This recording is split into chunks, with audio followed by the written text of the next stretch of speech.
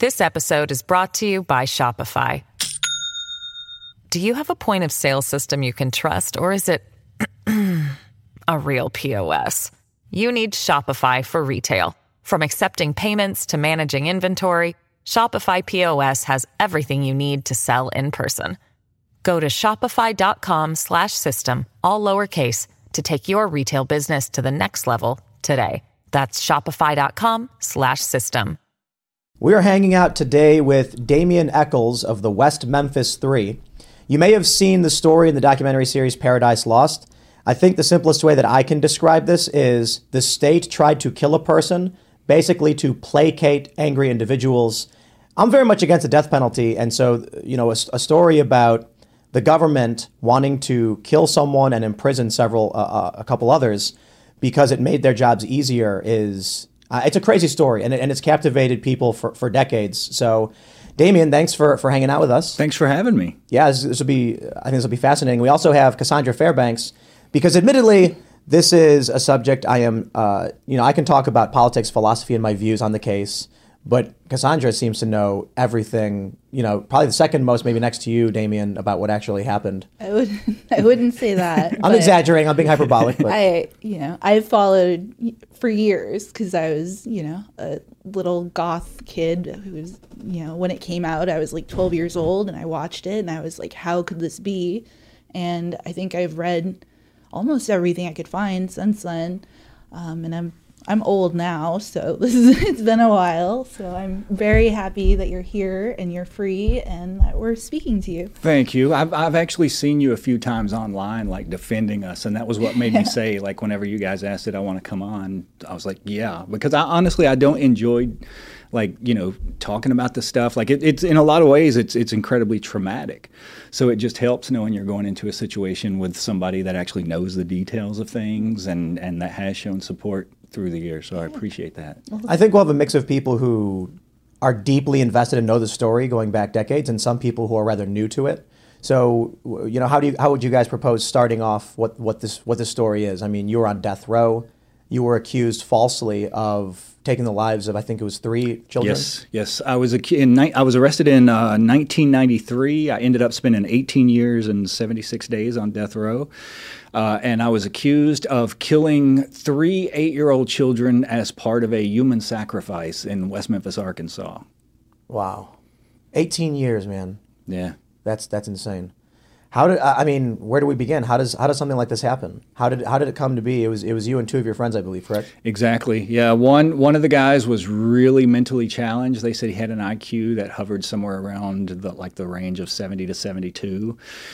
So he was. I mean, if you look into a lot of these false conviction cases, one of the things you find is that a lot of them involve false confessions. If you take someone with a really low IQ and put an incredible amount of pressure on them, they're really susceptible to finally just saying, okay, I'll admit to whatever you want me to say, just stop what you're doing. And that was pretty much what happened in this case. They picked up a mentally handicapped guy. I think he was 17 at the time. And did what amounted to psychological torture for many hours. I can't even remember how many hours it was now. It was, this was like 30 years ago. Wow. But he finally confessed to the crime and implicated me and someone else. So all 3 of us. I was sentenced to death 3 times. One of the other guys was sentenced to life without parole, and the mentally handicapped guy was sentenced to life plus 40 years.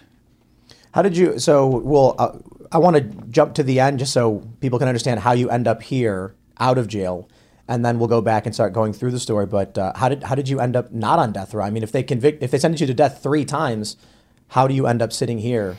So what happened was I was arrested in 93, convicted in 94. I got out in 2011, and a huge part of what made that possible is the way DNA testing has progressed over time. Back when we were arrested in 1993, they could not do some of the testing that they can do.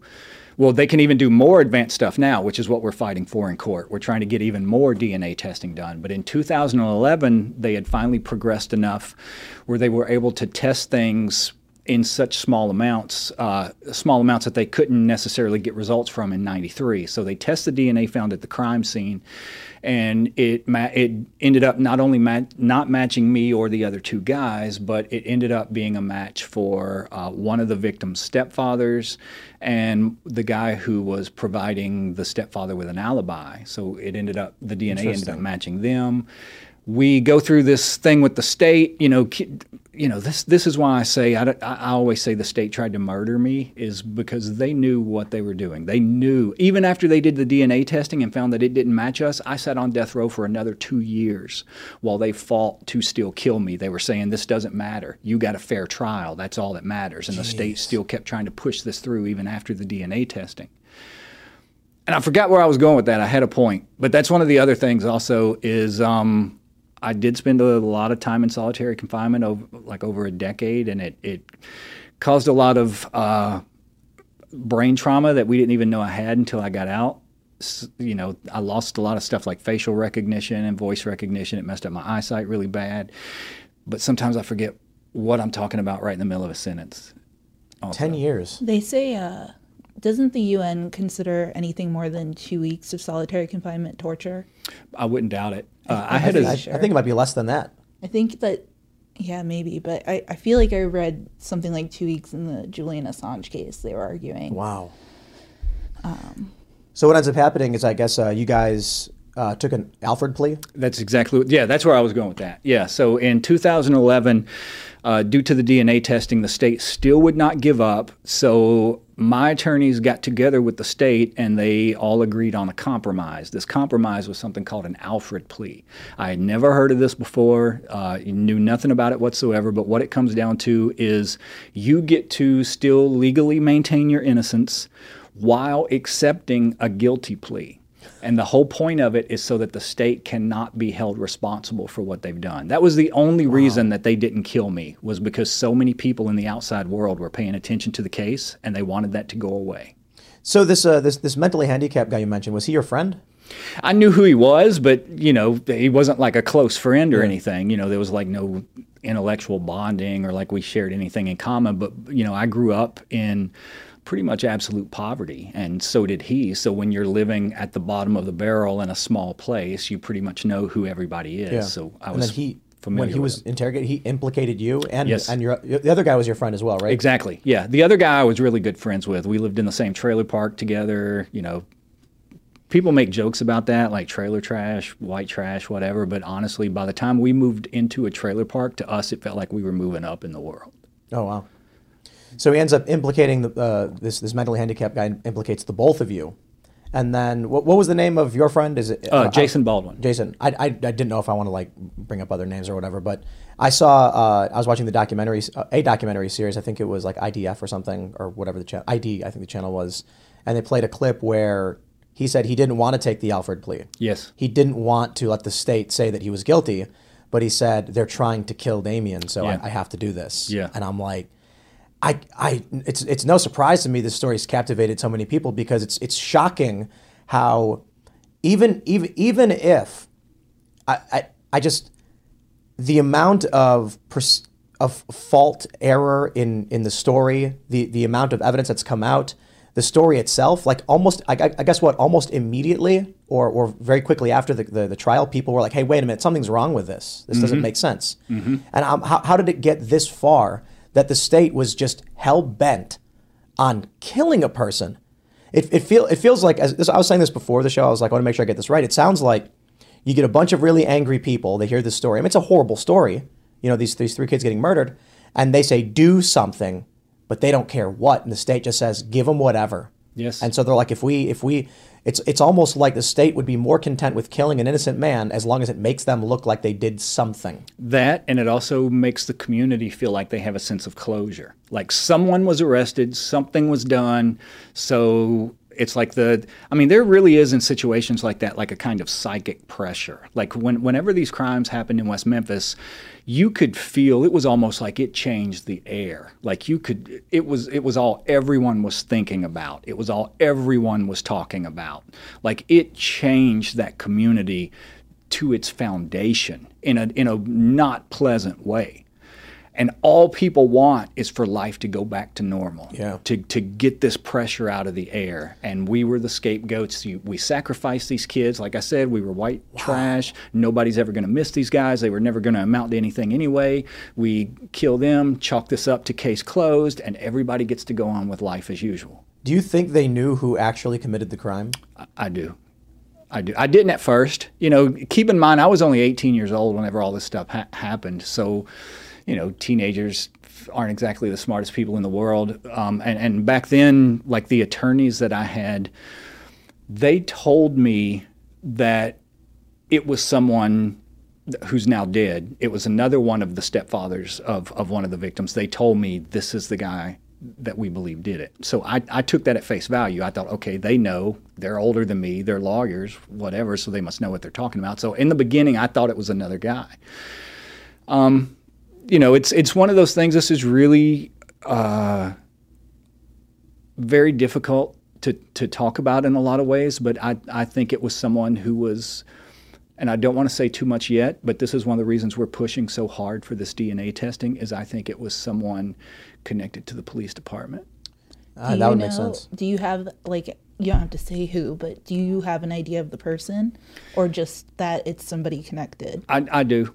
I have an idea of the person. I mean, keep in mind, this story in a lot of ways there's so much more to it, and it's so much deeper than people think. For example, everybody knows about the guy, Jerry Driver, that, he was this juvenile cop that had harassed me for years. But he was part of like a very small juvenile task force that was made up of 3 people. These 3 guys used to come through our neighborhood. Like I said, once again, poor white trash. Nobody cares about these kids. They used to come through our neighborhood and, I don't know what all you can say on here, what ratings or outwise or whatever, but they would basically come through the neighborhood, pick up young boys and say, either you give me a blowjob or you're going to jail. There were 3 of these guys. 2 of them They were cops that were using the power of the police department to rape young boys. Yes. Wow. 2 of them are now dead. One of them was forced to resign after he was caught molesting a boy in a public bathroom. I'm sorry for laughing, but it sounds like that should be the lead in the investigation in your case right there. Someone who's targeting children. And the link, like the DNA that was found whenever we did the testing, it matched one of the stepfathers, who we also now know was an informant for the police department, who was working with them on a lot of drug cases. I've actually spoke to him several years ago. I was on a tier and I was just like, this guy did it. What the hell? And so I went on Facebook and I found him and I was like, why have you never given the police department dental imprints? And then I just started pounding him. And I was really aggressive, admittedly, really aggressive. And he was like, please read my book. I didn't do it. They had the right people. And he was very adamant. And so I was like, you know what? I'm not going to accuse this guy anymore until I read his book. So I read his book. And I was like, there's a huge part of me that still thinks, there's so much evidence against him. But at the same time, I didn't want to do to him what everybody had done to you. Exactly. So it was a really weird situation because he was so nice and you could tell that it has affected him for so long. It ruined his life too. Yeah. This episode is brought to you by Shopify. Do you have a point of sale system you can trust, or is it a real POS? You need Shopify for retail. From accepting payments to managing inventory, Shopify POS has everything you need to sell in person. Go to shopify.com/system, all lowercase, to take your retail business to the next level today. That's shopify.com/system. I mean, if he didn't do it, that sucks. And so I kind of laid off, and he's been very friendly to me since. He comments on my Facebook and all kinds of stuff. But it was weird because I originally thought it was John. Yep. And so did I. Who is John? One of the fathers. Stepfathers? John Mark Byers. Yeah. In this documentary series I watched, there's a guy, one of the parents of the children. Is that who he accuses? He says, these young boys didn't do this. It was, and then he... Yeah, so the think that's guy what who accuses the other guy at first, he's the one that everyone thought did it. Like, he's the one my attorneys told me did it. And, wow. so I go on TV, and this is why I'm really hesitant to, like, say names or accuse people now, is because back then I believed 100% that this guy did it, and I went on TV and accused him on TV. Turns out, like, after they do the DNA testing and everything, it's not him either. So, you know, we ended up mending fences, and we started, like, going out to dinner. He ended up, like, going on, like, a promotional tour to talk about the case with us, try to get, you know, more investigation done, all of that. But that's one of the reasons that I'm so hesitant to, like, point the finger at, you know, I don't want to destroy someone's life if they weren't responsible. Right. And there's so many different people too, because, you know, there's the person who is at Bojangles, and then there's, you know. Well, so what's that? What's that about? What's the Bojangles thing? Wait. So just to before we get into this, before we get into Bojangles, the crime is 3 young children were found, not just dead, but I believe they were exsanguinated. The blood had been removed from their bodies. That was one of the things that they never could figure out, just because when they found the bodies, they were found in, like, running water. So they don't know if, like, the blood washed away or, like, what the hell happened. You know, even it was hard to even tell, because they were found in a wooded area. So it was hard to even tell, like, what were actually wounds that were put there by the person who did the killings versus, like, animal predation, because they were found in a wooded area, bit by turtles, stuff like that. They also didn't do luminol testing for, 6 hours after they found the bodies. So they were out in the running water and the elements for 6 hours before they even, like, checked to see if there's blood anywhere. Right. Oh, wow. Well, so just I brought that up because you mentioned Bojangles, and you explain what that was about. Do you want to explain? Or do you want me to? So a lot of this stuff, keep in mind this was 30 years ago for me, but from what I remember, the Bojangles thing was someone that ran, you know, I don't know if they have these everywhere or not, these Bojangles chains, chicken right? and biscuit places, whatever. So the manager of one of these places calls the police, and he says, there's a guy in the bathroom covered in blood, and he's, like, getting blood all over the stall everywhere. The police come out. The first one does not even go inside. She just went through the drive-in window and ordered chicken and biscuits. Oh, my God. Whenever the others show up, they take the blood samples, like, off of the walls and everything. He left a pair of sunglasses there that had blood on them. He smeared blood all over the walls of the stall.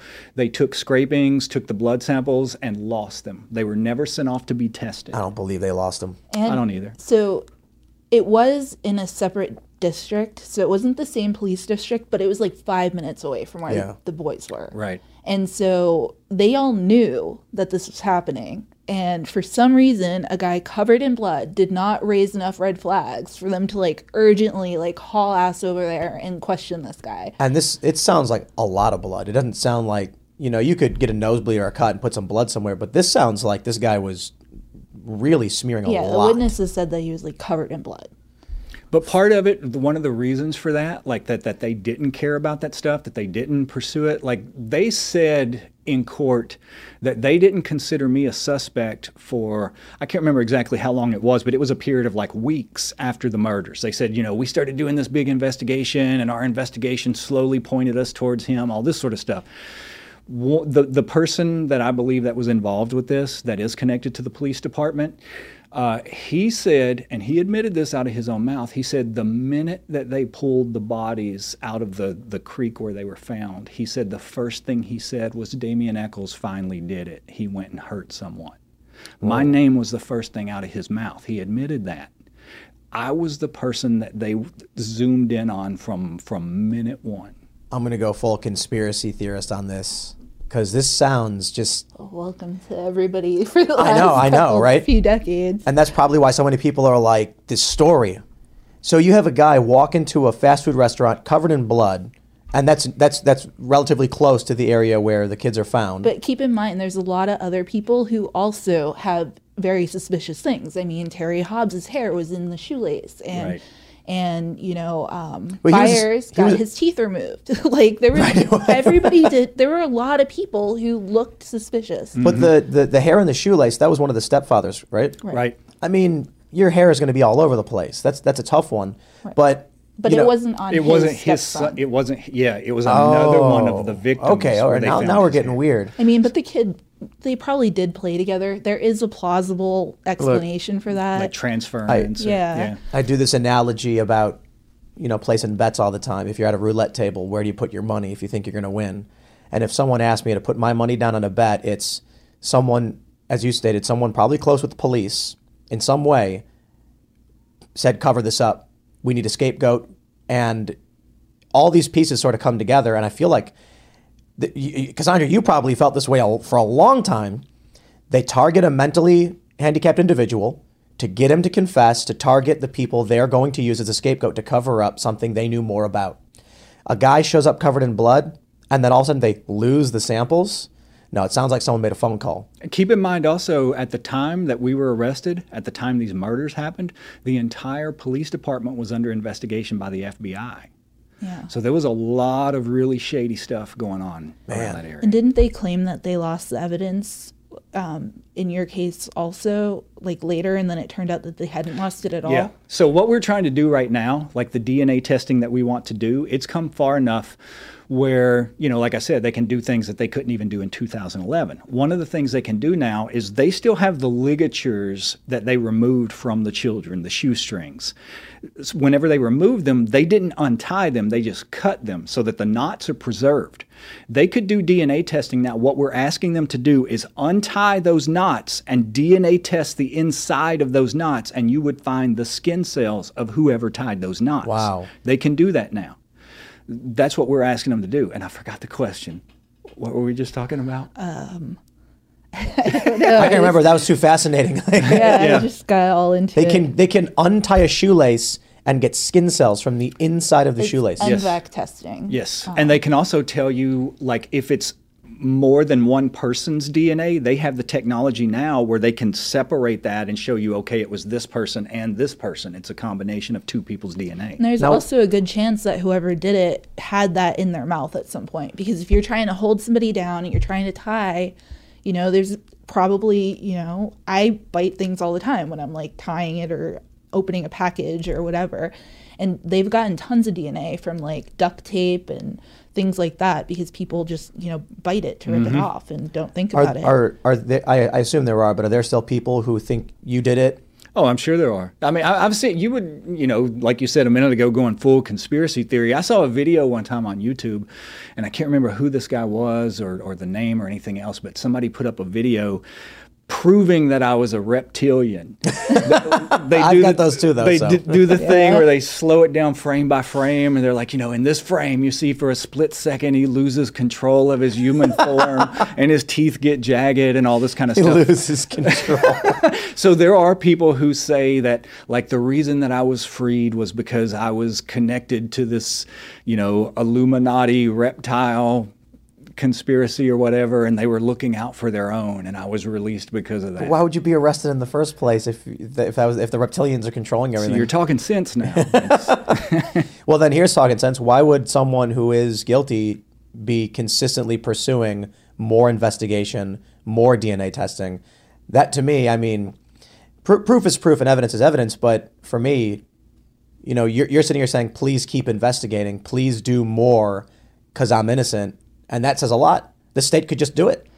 We have the opportunity right now. Like, to do this testing would only take something like 3 days.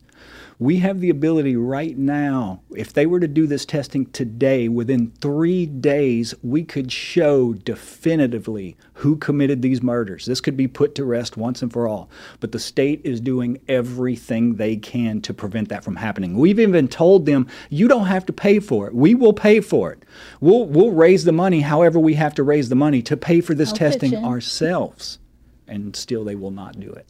I have one question. I mean, I kind of know the answer to this, but I'm assuming that other people might not.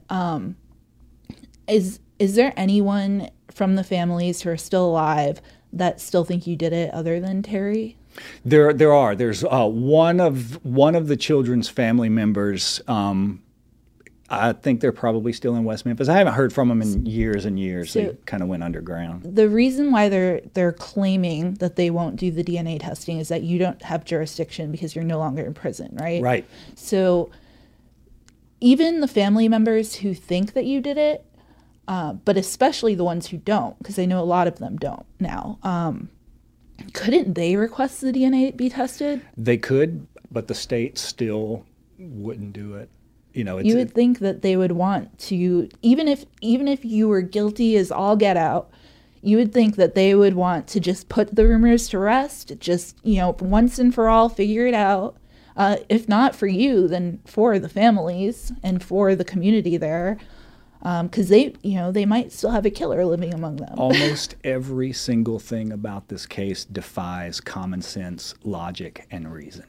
Sort of, except for the common sense that, well, the state is implicated in this. Yes. I often say, Occam's razor, in the absence of evidence, the solution that makes the least amount of assumptions tends to be correct.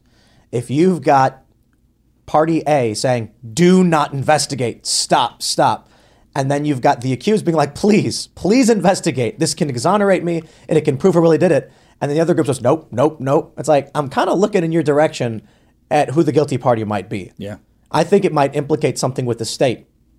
As you mentioned, the police, maybe worse. What they're used to doing, though, is they've kind of, through the years, sort of realized or seen that if we can just hold out long enough, something else will happen that will draw people's attention away, distract them, a new shiny object appears, and maybe this fades away and everybody forgets about it. No, go ahead. So I know under the Alford plea, they did that entirely so that you can't sue them, right? But if they did find the real killer and they had DNA and it was proven beyond a reasonable doubt that you did not do it and that they had the person who did, would it nullify the Alford plea in that case? Would you be able to sue them? That's one of the things that nobody knows for sure. Yeah, just I tried because to find the answer. There has never been a situation like this before. This is a first-time, unique, unprecedented situation. So it's almost impossible to say what could happen. I mean, in a just world, it would.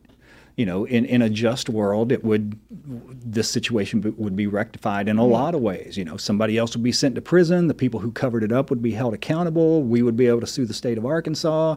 A lot of things would be fixed. But the fact of the matter is nobody really knows. They're sort of making it up as they go along.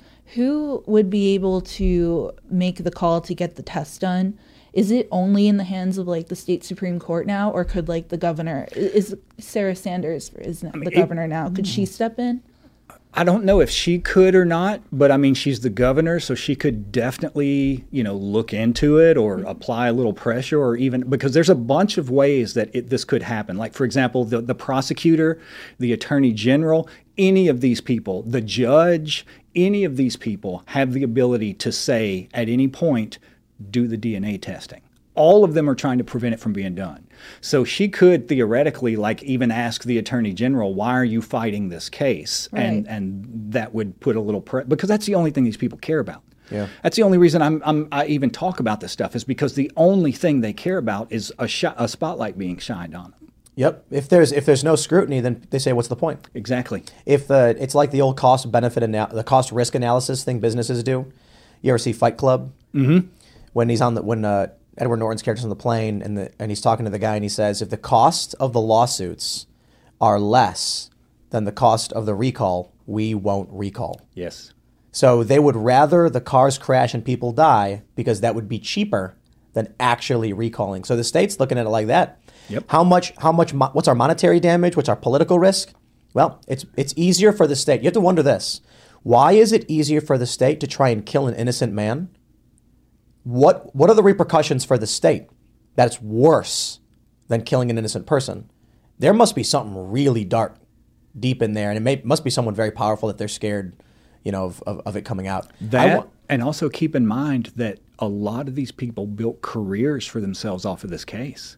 You had the judge went on to run for Senate and become a senator. The prosecutor runs for Arkansas Supreme Court. You had a lot of people who used this as the foundation of showing, we're whatever it is, the reason you should vote for us is because we handled this case. And this was the height of satanic panic too. Yeah. So they were, coming out looking like, heroes who, you know, stopped the satanic cult that was running rampant in. It's like some teenager who drew some goofy pictures and they're Yep. Yeah, that's so great. But it was all over the TV back then. I mean, you had like all the talk shows. Everybody was talking about the Satanic Panic, which I remember very vividly because I had just discovered, you know, the Misfits and Marilyn Manson. I'm like 12, and I'm just like, oh great, there's Columbine and Satanic Panic and all this stuff. It was not a good time for me. There's a lot of kids. You ever hear of Magic the Gathering, the card game? Mm-hmm. They had one of the cards in the early sets. This is like '94. Was called Unholy Strength. And the art is a man who's like head tilted up and behind him is a burning pentagram. And when they reissued the set, they had to remove the pentagram because I guess parents were complaining about the satanic imagery of it or whatever. Mm-hmm. So like this is a few years later and people are still very much, no, it's offensive. We can't show kids this evil imagery and you have to get it from the art and get it out of there. Yeah. Eddie Munson's character on Stranger Things was based on you, right? Yep. It's pretty. Wow. My daughter's obsessed with him, so I was telling her that I was going to go meet the person that he was based on. She thought that was very cool. Have you ever seen the movie The Life of David Gale? I've heard the name, but it doesn't ring a bell. I don't know if it, you said you were on death row for 18 years, so I don't know if there's something you want to watch. But it's the movie. It's a Kevin Spacey film, which the context of that kind of changes now that Kevin Spacey has been accused of all these things. But in the film, he is a philosophy professor who goes to a party one night, and there's this young woman who basically flunks out of the college and no longer is a student, and they have sex. She stages it as a rape, then falsely accuses him, and then flees and drops the charges. He loses everything, and then that's the backstory. But the story starts with him on death row. Mm. He's giving an interview. Another teacher he had worked with was raped and murdered. And so I don't want to ruin the movie, but I guess I will because it's like a 20-year-old movie. Basically what happens is he's an anti-death penalty activist, him and this woman. His life is destroyed by this false rape accusation. Then one day this woman is found with a bag over her head. Her hands are cuffed behind her back. She's got, his fluids in her. The key to the handcuffs, they're in her stomach, and she's dead from asphyxiation with the bag taped to her neck. He gets accused of it. He gets sentenced to death, and then in the end, he gets put to death. And then after he dies, a video gets sent anonymously, a reporter finds a video of her committing suicide, of her cuffing herself, swallowing the key. She tapes the thing around her neck, and then she cuffs herself and lays down. And then he gets put to death falsely, causing this panic and everything. I just think I don't know. I'm just reminded of that movie, I suppose, thinking about your case and being on death row for so long innocently. I guess there's no point to tell that story about the movie other than I think it's a really great movie, and I'm just wondering, what was going through your mind when they convict you? When you got convicted, they immediately say that they were seeking the death penalty? Oh yeah, I believe they even said it before the trial. I mean, we knew. I mean, they were charging me with capital murder. And there were only two penalties in Arkansas for capital murder. Either you get life without parole or you get the death penalty. And I was the main one that they were gunning for. So we knew going into that courtroom that they were going to try to give me the death penalty. When so the jury deliberates, and I think it was a relatively short deliberation, or was it? I can't remember. It wasn't very long. I can't remember exactly how long it was, but I know it was like less than 24 hours. Yeah. What was going through your mind when they come back in and it's weird, like talking about that in a lot of ways is very, very difficult, just because looking back on that time, it's almost like trying to remember somebody else's memories. Like I'm not that person anymore. Like so much time has passed and so many different experiences that it changes you. So what I remember from that time period is part of you knows that you're screwed, but part of you also keeps thinking, surely at any minute somebody's going to fix this. Surely somebody's going to come to their senses at any time. Surely an adult is going to come into the room and put an end to this. So there's part of you that knows that you're screwed, and part of you that still has this like clinging to hope that somehow, some way, this is going to turn out okay. And I think a lot of people keep doing that all the way up until the point that they're executed. Wow. One thing I hear a lot is that in so many stories that I've heard, you'll get people either, people who have watched maybe televised televised trials, or who were there, and they'll say, "Oh, his attitude was not of someone who was innocent." They know exactly how you're supposed to respond, and that's what they said about. There were people saying the same thing about me. No, exactly. Yeah. That you didn't react the way an innocent person should have reacted. I don't know. How do you feel, or like, what do you think? I mean, it always reminds me in like a kind of roundabout way of that quote by Mike Tyson that everybody's got a plan until they get punched in the face. It's like, it's easy to say what you would do or what someone should do or any of that when you're not the one in that situation. When you're not an 18-year-old, teenager, barely more than a child yourself, going through the most incredibly traumatic event that you can possibly imagine outside of being murdered yourself. It's easy for people to say what they would have done in that situation, but you really do not know what you would have done in that situation until you're in it. You are in shock. You are in trauma. You're doing everything you can just to keep putting one foot in front of the other. And people deal with that in different ways. One of the guys, like the mentally handicapped guy, the entire trial, he laid there with his head on the table pretty much the entire time. They said that shows he was guilty. Yeah. Because he behaved that way. I sat up, I maintained eye contact with anybody, like I've got nothing to hide. I'm an open book here. They said, well, he's arrogant. That proves he's guilty. There is nothing that any one of us could have done in that situation that someone wouldn't have taken as saying, oh, I'm reading their body language or whatever it is, and I think they're guilty. There's nothing that we could have done that someone wouldn't have said that. Jason looked like the most wholesome, like, small child ever.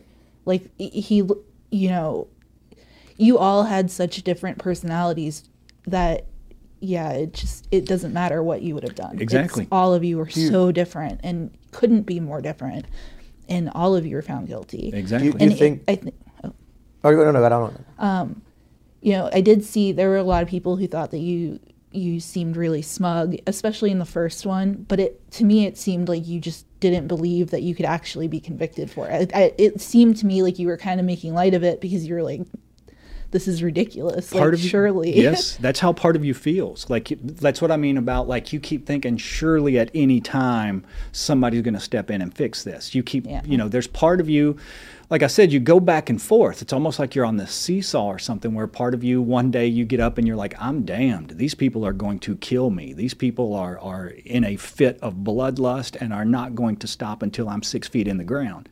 And then the next day you get up and you're like, okay, And part of it, I think, honestly, is because we're raised on this diet of all these programs like Matlock and Perry Mason and all these movies where the truth always comes out in time and it manages to save people and all this kind of stuff. Like, we've almost been programmed to believe that stuff from the time that we're watching, TV as children. So that's still in you. You keep thinking, you go from like, these people are going to murder me to these people can't do this to me because I didn't do this. And if I didn't do this, then it's impossible for them to prove that I've done something that I haven't done. An important lesson I've learned in my life, and I'm sure most adults understand, is that the world is comprised of human perspectives. It is not a world of mathematical fairness or unfairness. You cannot calculate it as simply, there are people who believe, well, this is the law. Mm-hmm. The law says you can't do it, so how could they do it?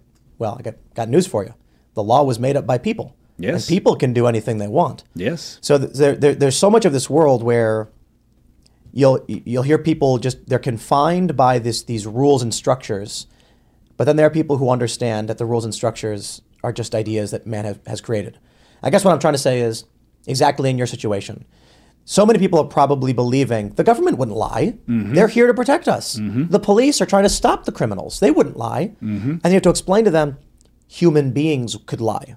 And what if those cops are the criminals? But so many people live below that understanding. Yes. It's a scary thought, especially when you look at the government in any context. Yes. Paradise Lost, I think, was the moment. It's probably why I'm a writer now.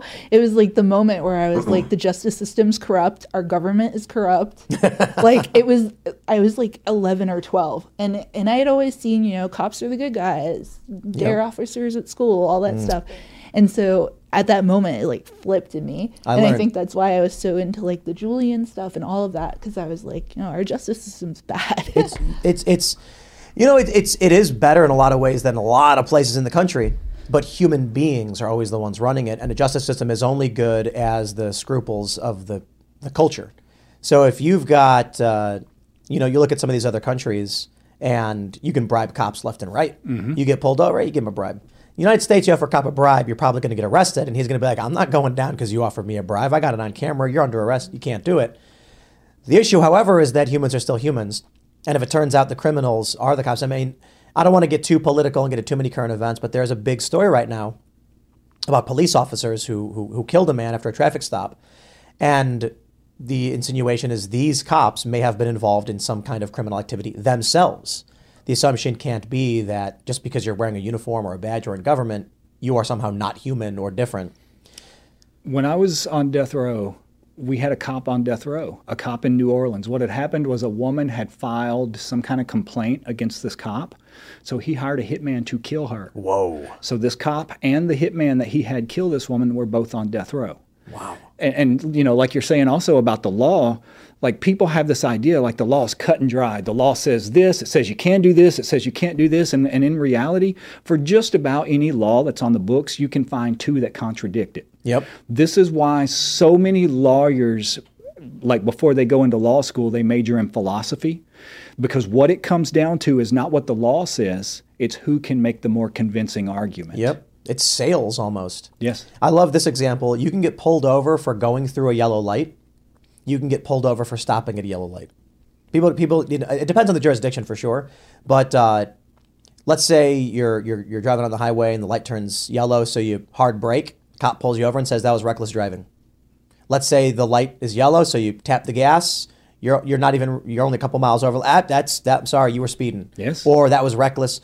If the cop wants to, he's going to make up that reason, and he's going to tell it to a judge. Yes. And then you better hope. So actually, that's a question I have for you. I wonder if you had a high-powered attorney, if you had $1 million law firm backing you guys, would this have happened, or would they have just It's hard to say. I mean, I think if we would have had that level of money and prestige or power or whatever you want to call it, I don't think we would have ever been in that situation in the first place.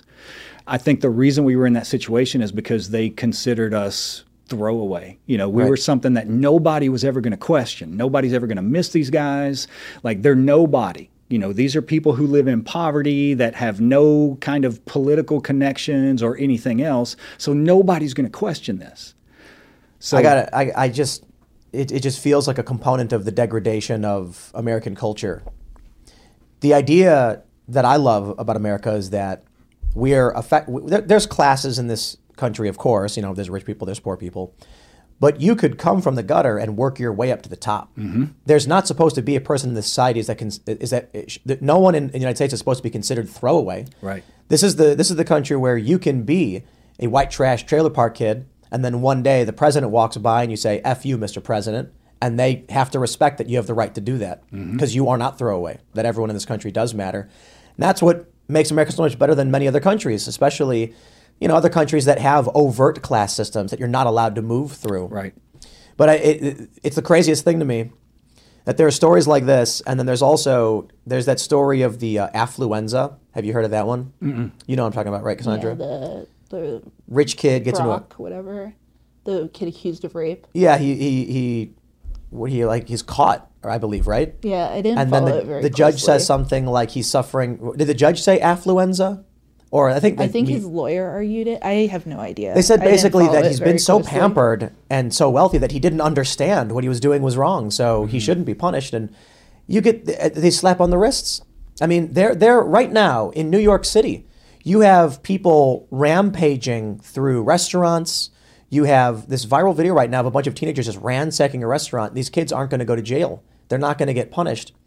This is, your story takes place 30 odd years ago, or 30 years ago. And this is what we're seeing is an anarcho-tyranny. Have you ever heard that phrase before? No. The idea being that there is chaos, but the state will enforce against you. And the way I view it is kind of like what you said. You were throwaway.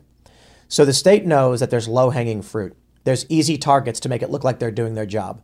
Law-abiding citizens who otherwise make a wrong turn, oh, well, that was an improper lane change. Here's a ticket. Oh, you were 5 over the limit. I'm going to pull you over. But you get some armed, criminal in a big city, and the cop says, well, I'm not getting shot. I'm not going to stop that guy. So you end up with cops who don't enforce the law where it needs to be enforced. You end up with cops who won't charge into the building to save the lives of children in a security situation. And then you'll end up with, oh boy, we got a very serious crime here, but it's too hard to solve and the public's mad. Let's murder some innocent people to be done with it. Mm-hmm. Yeah. Where do you stand on the death penalty now? That's one of those things we had just started to talk about this and we stopped a few minutes ago, but it's really hard for me to say one way or the other just because I saw, like for example, the law says that you're not allowed to execute people who are mentally handicapped in any capacity. Whether it's low IQ or brain damage where they can't, or mental illness like extreme schizophrenia where they don't even understand, what's going on really, but they do. They still do all the time. Like I'll give you one example in Arkansas. There was a guy who, he was guilty. He killed his in-laws. He shot his mother-in-law and father-in-law and then shot himself in the head and gave himself a lobotomy, but he survived. Wow. But he was so mentally tore up after that whenever they got ready to execute him, they asked him what he wanted for his last meal, and he says pecan pie. They give him a pecan pie. He eats half of it, wraps the other half up, and says he's going to save that until after the execution.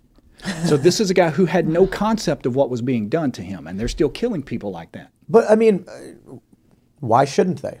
I'm opposed to death penalty, but what is the argument that someone who is below a certain understanding of reality is exempt from death? I think it would be, just the only thing I can figure is they think maybe this person is not put them in the right circumstances and they're no longer a danger to other people anymore. I'm not saying let them back out on the street or whatever, but say this is the kind of person that needs to be in a mental institution.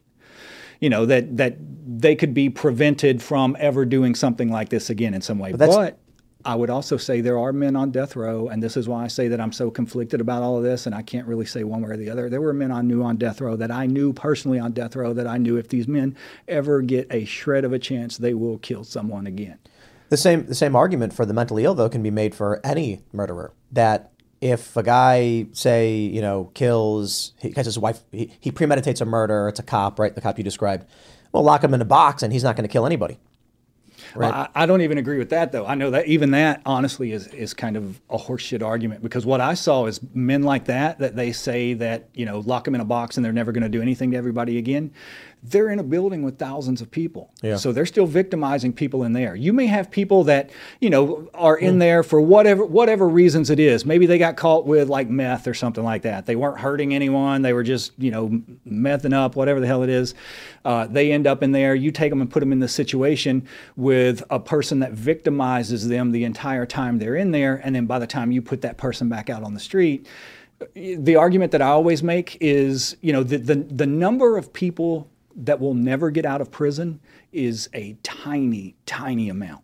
Almost every single person that is in prison, almost all of them will one day be back out on the street. They're going to be in your churches, they're going to be in your schools, they're going to be in your grocery stores. So it's probably not the best idea to drive them insane with torture before reintroducing them into that environment. So if you put them in a situation with people who are going to continually victimize them, beat the hell out of them, maybe rape them, take everything they've got every day, by the time they get released back out, they are going to be a worse person, not necessarily even because of their own, choices and actions, but they're going to be a worse person just because they are in a deep state of shock and trauma. That's actually a really good argument that has not been brought up that much to me before, or I would say ever, that these people who have committed these very serious crimes are still surrounded by a bunch of other people. And what I'm hearing is if you're a guy who did hard drugs, meaning victimless, but yourself, maybe they caught you with cocaine or something. Right.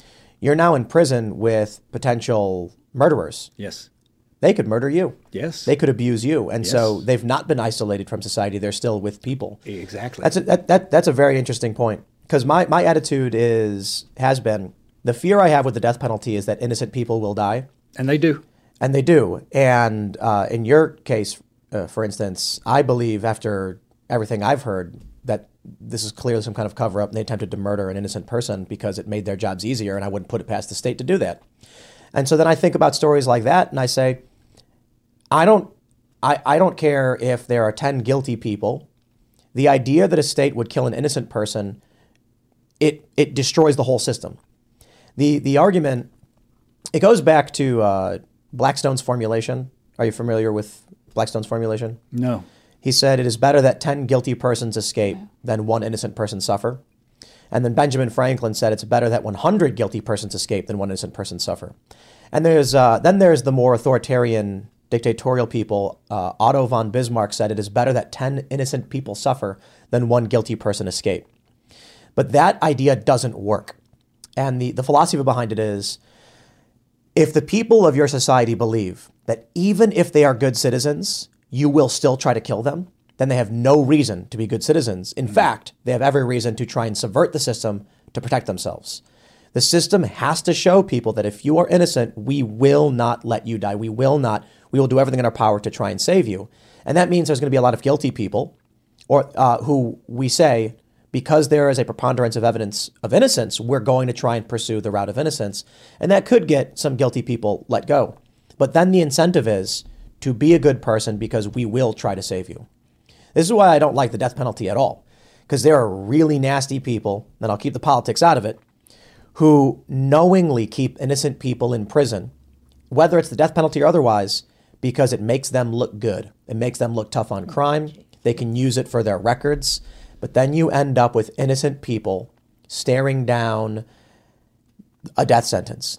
And, I often say this, but you can speak to it way better than I could. I tell people when I argue against the death penalty, I want you to imagine what it must be like to have two men with guns holding both of your arms as you're chained, walking you to die. Imagine think to yourself, in 10 minutes I will be dead. They will kill me. And you know you didn't do anything wrong. What must that feel like? And then understand that even if it's 0.1%, the idea that you, in support of the death penalty, would put a person through that.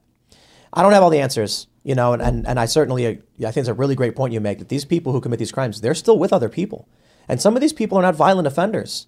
Someone may have done heroin too much and they're a victim, but now they're in this prison where they could be around someone who would hurt them in that way. And that's a tough question, man. I don't have the answers for. But even if somebody did do a violent crime, there's a million reasons why people would fly off the handle and do a violent crime and not actually be a danger to other people. But then there's people who, are categorically damaged, who want to torture people, who want to hurt people, who want to rape people. And so I think there's levels of these things. And I don't believe that, just anybody should be given the death penalty. I think that there has to be an extremely high burden of proof. I mean, I'm one of the few people, I keep getting yelled at on Twitter because I keep saying Alex Murdaugh.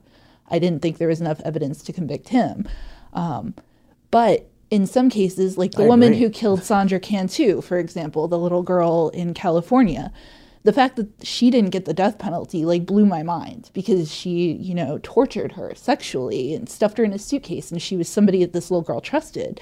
There's a level, I think California, I think that's the one law that they have right, is that they only give the death penalty if there's an extreme circumstance on top of the murder, if there was torture, if it was sexual, if it was a serial killer, something like that. In that case of the little girl, though, how is the evidence? I mean, it was solid. I mean, she confessed, I believe, and then she swallowed razor blades in court. It's a whole thing. I got really down that rabbit hole.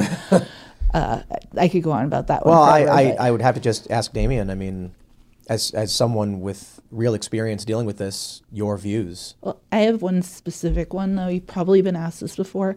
Would you support the death penalty if you got the DNA evidence done and they found out who it was and, that led to finding more evidence and just absolutely proving who actually killed those little boys. Would you support the death penalty for them? Even in that situation, I can't say solidly yes or no. I think I would really have to look at it.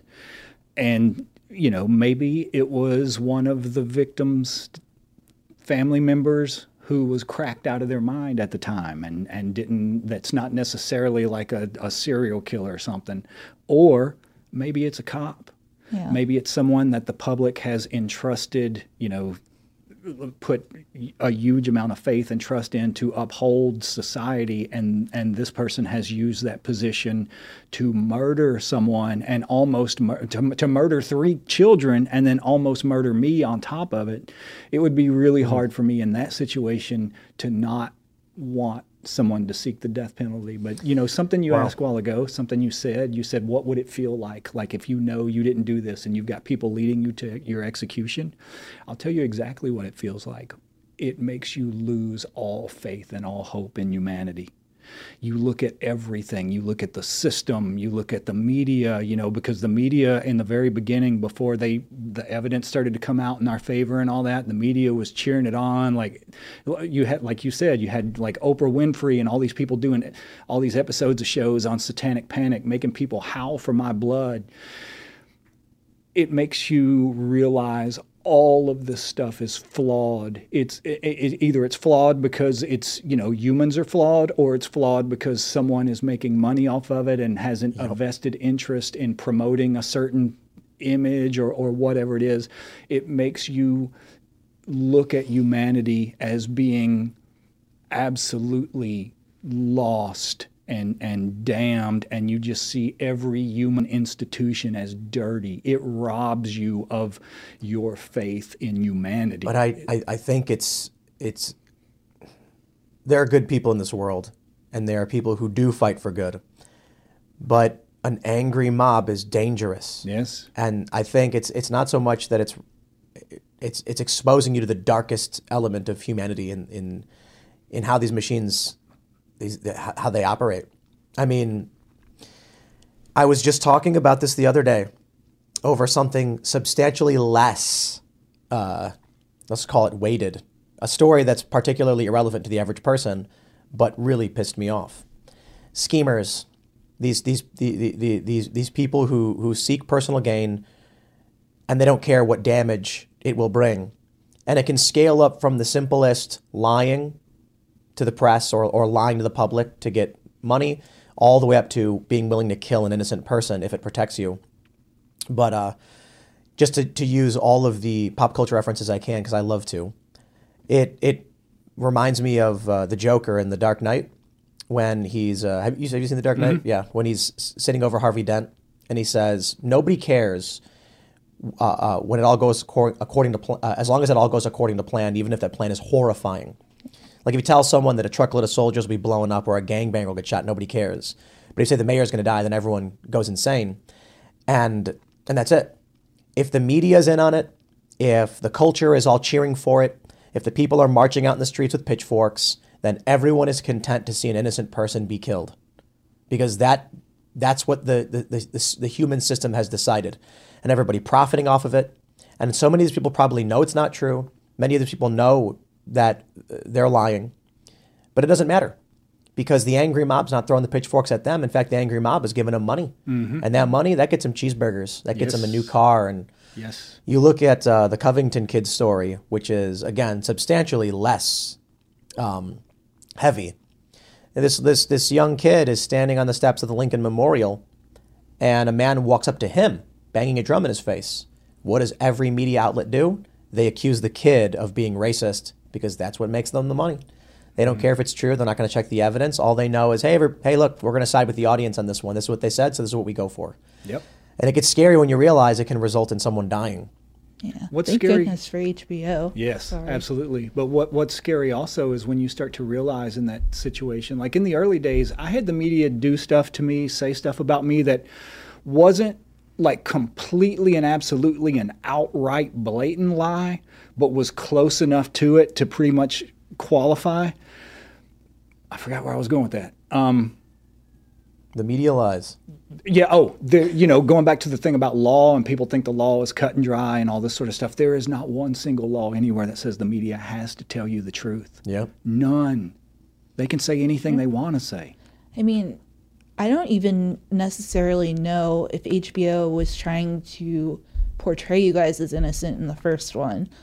I mean, they let buyers go on there and talk about how they found the boys' genitals in your house in a jar, which was completely made up. Whoa! And they let what? him say that in the documentary. I mean, they do like check him on it after, but it's like startling to hear him say it.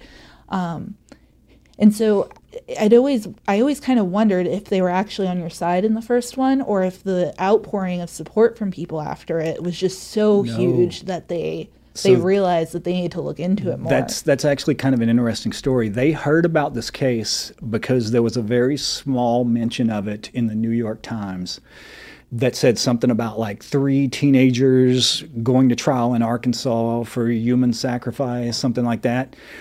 The guys from HBO said they flew down there thinking, with a story like that, this is a cut and dried case. These guys are guilty. We want to go down there and just film it to be like, why did they do this? How did something like this happen? That sort of thing. They went there expecting us to be guilty. And they end the first one with you saying like the boogeyman comment. So what they told us was about 2/3 of the way through making the documentary, they started to realize something's not adding up here. Wow. And you had a public defender, right? Yes. I think he said the same thing, didn't he? That at first he was like, okay, these kids did it. And then he goes in there and goes, hey, wait a minute, it doesn't make sense. I've never seen a documentary that had so much access either. And they show everything is what makes it really startling. Like they show the boys' bodies and the mutilation, everything. But the amount of access that they had to everyone in the town and the whole court and everything, it was just crazy to watch. And then it was amazing when they did the follow-up and they had, more people on your side. And I just thought that was really cool. What made you trust them enough to be so open? It wasn't necessarily that I trusted them, to be honest. It was that I knew I was telling the truth. Mm-hmm. I knew I didn't have anything to hide. So it's not like there's going to be any gotcha moments or anything like that. So I went into it thinking, number one, I don't have anything to hide. Number two, what do I have to lose? Let them film it. Let them see what's going on. And that was it. The what do I have to lose resonates. The what do I have to hide? Oh, boy. I don't trust the media. You could, they've got all sorts of tricks. Well, now I feel the same. But keep in mind, I was an 18-year-old kid with no experience with any of that stuff, no knowledge of how the world works or, Thank goodness, though. Because exactly. But, when I grew up, like when I was 18 years old, like I did not know what was going on in the world. We lived like, honestly, just like savages. I couldn't have told you who the governor was or any of that. It was like that was another world to us. That was rich people business. Like that didn't affect our struggling and trying to survive from day to day.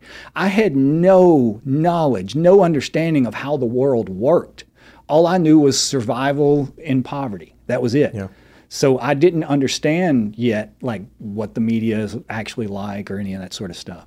Yeah, they love these tricks. You could tell them a direct quote that is true, and they know that if they quote you, it will make you look innocent. So instead, they will contextualize and paraphrase. So a simple example would be you saying something like, "Hey, what's your favorite pizza topping?" You can say, "Oh, I love pepperoni pizza," and then instead of quoting you, they'll say, "His tone was sarcasm." Mm-hmm. And he went on to describe his, quote, love for pizza. And then it presents it as though you actually don't like it. They can manipulate what you say and get away with it. Yes. I suppose, however, the scariest thing is there's probably a lot of people in your position, or have been throughout the years since, who don't have HBO coming and doing a documentary. They estimate right now, a lot of people who work in this industry, like the legal industry, work on death penalty cases, all that, they estimate that as many as 1 out of every 10 people executed are innocent. I can't. And that goes right into Blackstone's formulation for me. It is better that 10 people escape than 1 innocent person suffers. And we're saying, how many more innocent people suffer from that person escaping? But it depends how dangerous of a person we're talking about, in my opinion. So the challenge, I suppose, is, what if he gets out and kills 10 more people? I think people should have guns. Yeah, that's fair. I don't know, man. I Like, can't argue with that. right. So that's the challenge. It's the safety of an individual is partly the responsibility of the individual, and I agree with that argument to an extent. You know, if you've got a murderer in there and you're like, well, we can't be sure, there's not enough evidence, it's a preponderance of evidence, but we're not going to kill him. Well, then that could still mean life in prison. The challenge then is like, we all pay for that. We have to pay a lot of money to keep people locked up. And then you still have the circumstance where an innocent person gets life in prison, which is still bad. So I wish this world had very easy answers. It just doesn't. But my view is, for me personally, I would rather have 10 serial killers walking onto my property wielding powerful weapons than to be sitting defenseless in a box with a guard outside saying, we will kill you tomorrow. Because at least with those 10 people, I have an opportunity and the right to defend myself. And But what if you had children playing outside? What if your mom was outside gardening? Like, you know, having extremely dangerous people running around, it does create more victims eventually. I mean, I don't know. But the question is then, I don't have a good answer for it. Are we responsible? I'm back and forth on the issue constantly, but it is difficult. I view it as peaceful slavery versus dangerous freedom, and recognizing that I don't want to empower the state to kill innocent people, but that also means I probably will be faced with a very dangerous circumstance from a dangerous individual who probably should have been stopped and wasn't.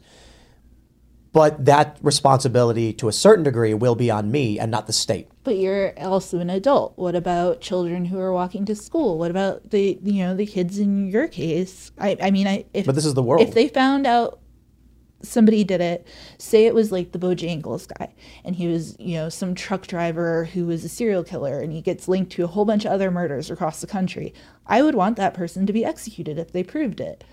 But again, I wouldn't trust them necessarily to prove it at this point because they've already shown exactly how it's very complicated. Say that they come on the news and they tell you something that seems to show with 100% proof that this person is guilty. Once again, you're back to, well, how do I know they're telling me the truth? Right. Like, to give an example, what you were saying about how they take things out of context and all that, this is what I mean whenever I say that they did things to me that came right up to the line of lying, but didn't. At one point, I'm sitting in jail waiting to go to trial, and the news is on TV, and I see this report come on saying that the police had went back into the place where I lived because the people who had moved in there after we did had told the police that they had found a stick in the closet that had something red on the end of it, and it had hair stuck to it. And the way the media is describing it, it sounds like they found like a club or a baseball bat with hair and blood on the end of it. So I'm thinking like, what the hell? When I'm watching this on the news, I'm like, I know there was nothing like that in my house. Did they set me up? Did the cops go back and put something there? When I can make a phone call, I call home and ask what's going on. My mom tells me it was a Sherwin-Williams paint stick that you used to mix paint with, and the hair, and it was paint, red paint, and the hair stuck to it. We had 2 Pomeranians. The hair stuck to it was Pomeranian hair. Dog hair and paint, and they said a stick with red substance and hair stuck to it. And they never came on. There was never a mention of it again that clarified what it was or anything else. Sweeps week, hey, we got to get ratings. Let's do the story. Yep. That's the scary thing about, man. I wish there was an easy way to solve the problems. I do, but when the media lies, gets a mob of people to call for blood, then the state goes, well, look, it's easier to kill the guy than it is to argue with a bunch of angry mob, so just do it. I've been telling people over the past few years, as we've seen increasing political tensions in this country, when people come to protest at your house and they're screaming and yelling, the cop's going to look at 100 people who are ready to throw bricks and say, we can't deal with that. But we can arrest this one guy who's sitting on his couch watching, reruns of Murder, She Wrote. That's easy. Mm-hmm. And that's what they will do. And it's not unique to this time. It's what governments have always looked at. It's the cost risk analysis. Try to stop a mob of 50 angry armed people, arrest one man, and then everyone shuts up. Mm-hmm. That's the way they go. Over and over again. Yeah, you got really lucky, though, with how that turned out and the way that they followed up on it. And then, you met your wife through that. And I don't consider it luck at all. I consider it divine intervention. It's incredible. Wow. I Well, mean, are you religious? That's a very difficult question for me to answer, just because of the like connotations and preconceived ideas and stuff that Right. people have whenever Yeah. they think of the word religion.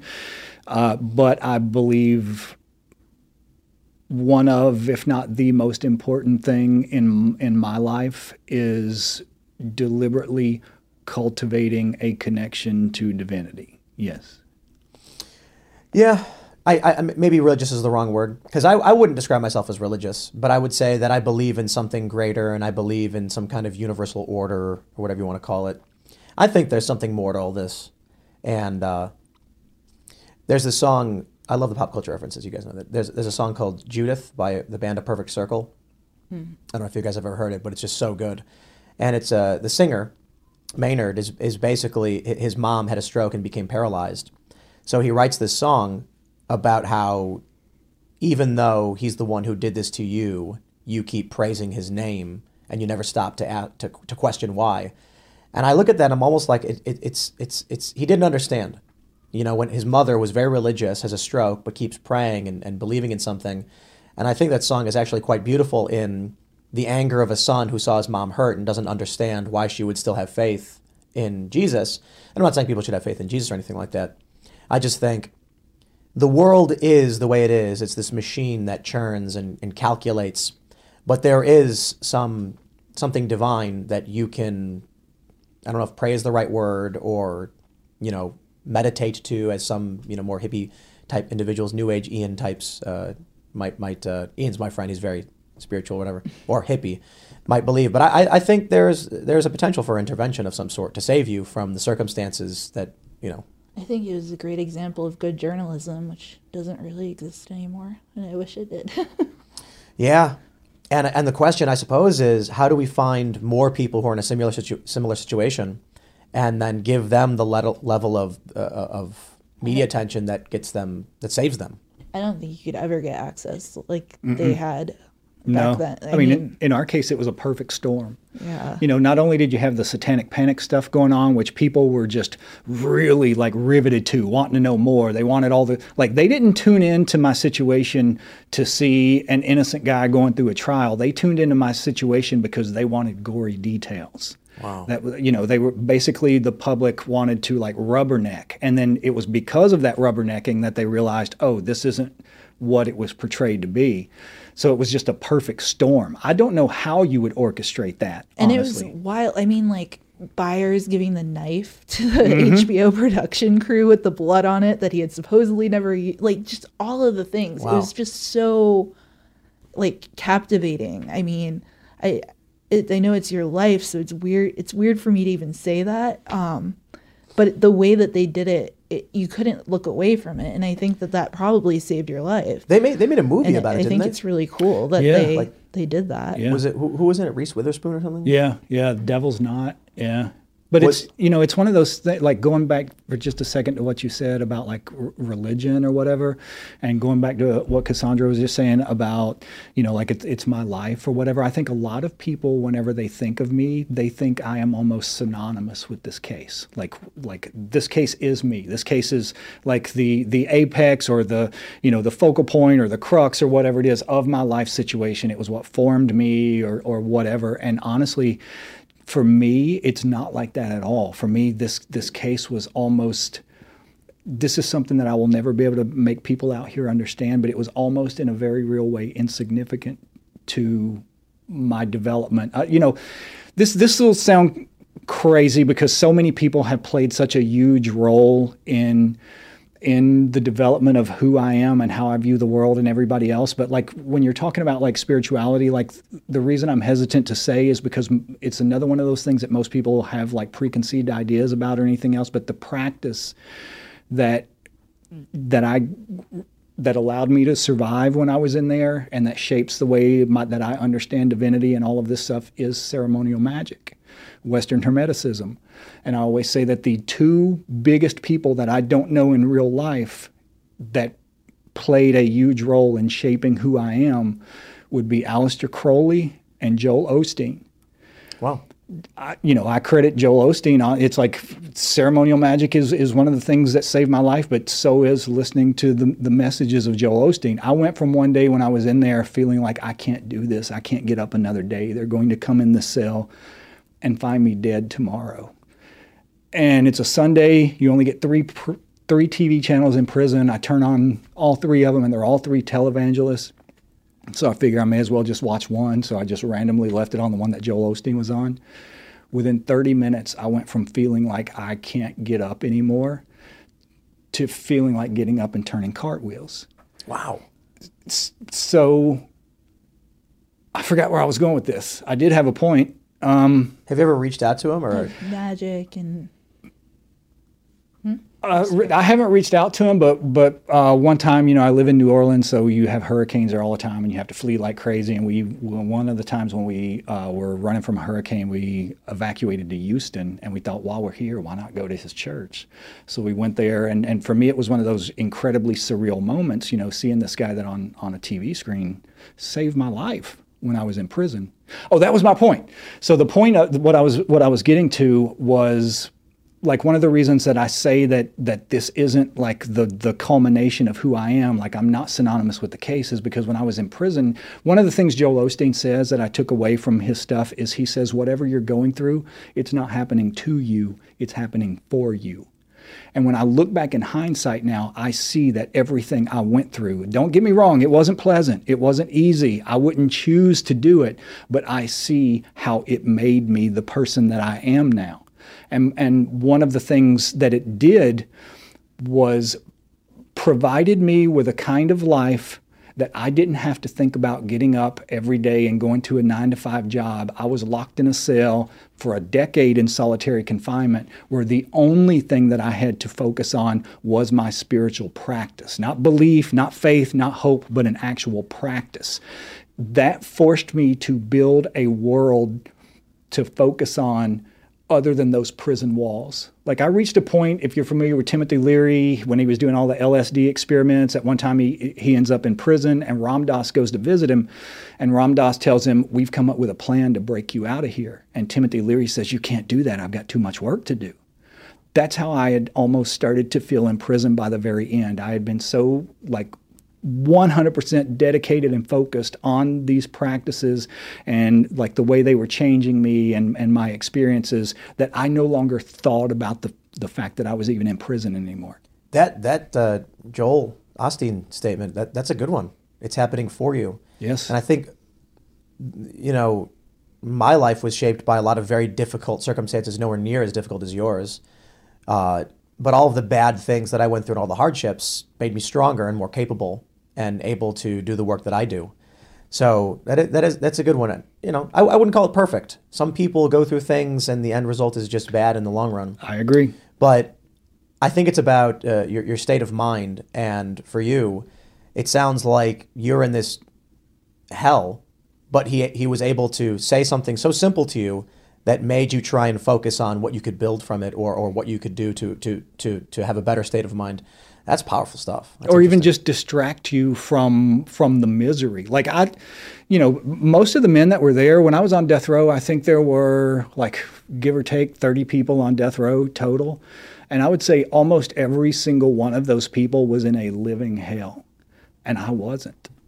So that, to me, that's kind of the testimony of what's possible with, the right mindset and being focused on what you're doing. Knowing what you came into this world to do and applying yourself to it will get you through so much hardship that it's insane, because you don't focus on the hardship. You focus on what it is that you're passionate about, what it is that you're doing.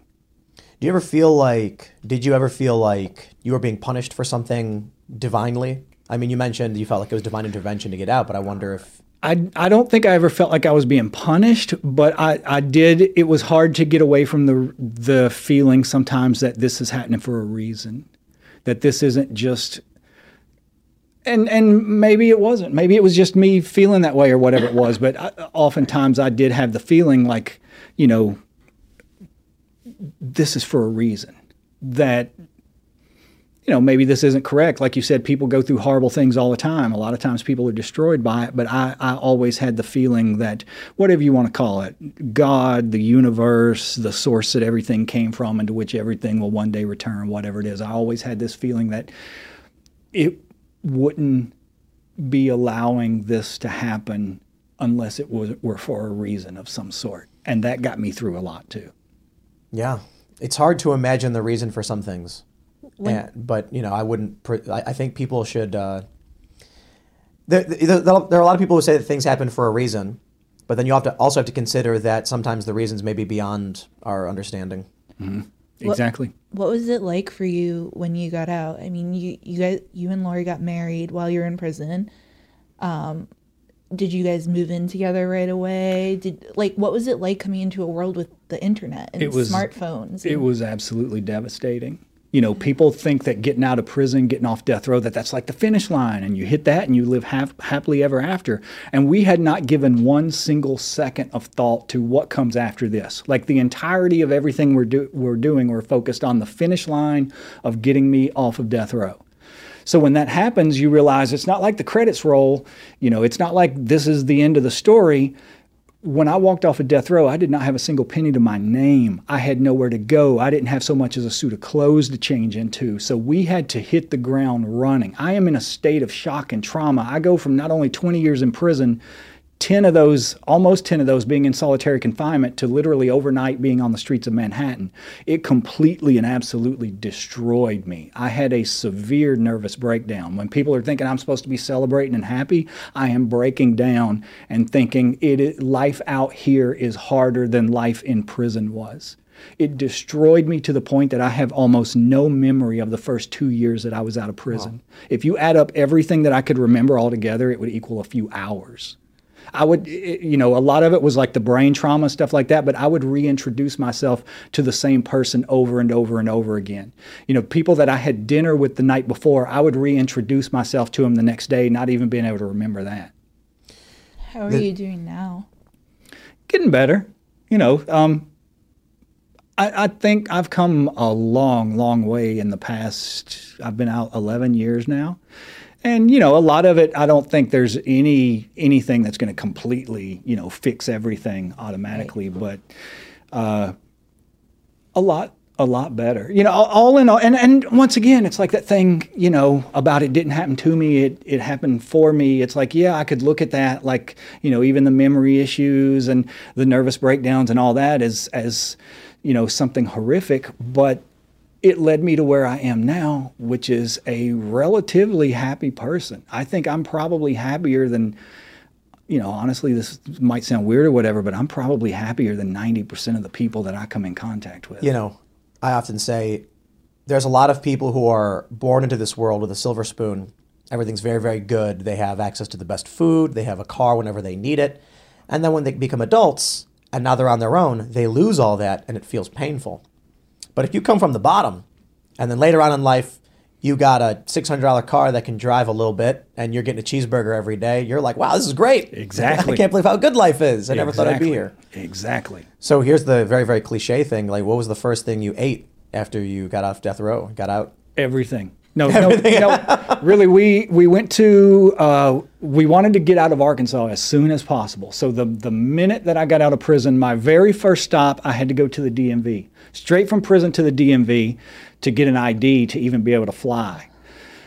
We stayed that night in a hotel. We went out of Arkansas across the state line over into Memphis. And of course, everybody who had supported us for years, like a lot of people like Eddie Vedder were there at this hotel, did like a rooftop party. One of the things he did before I got to the hotel was called room service and had them bring everything on the menu to the room so that whenever I got there, everything that the hotel served was in the room. I mean, so what was that like?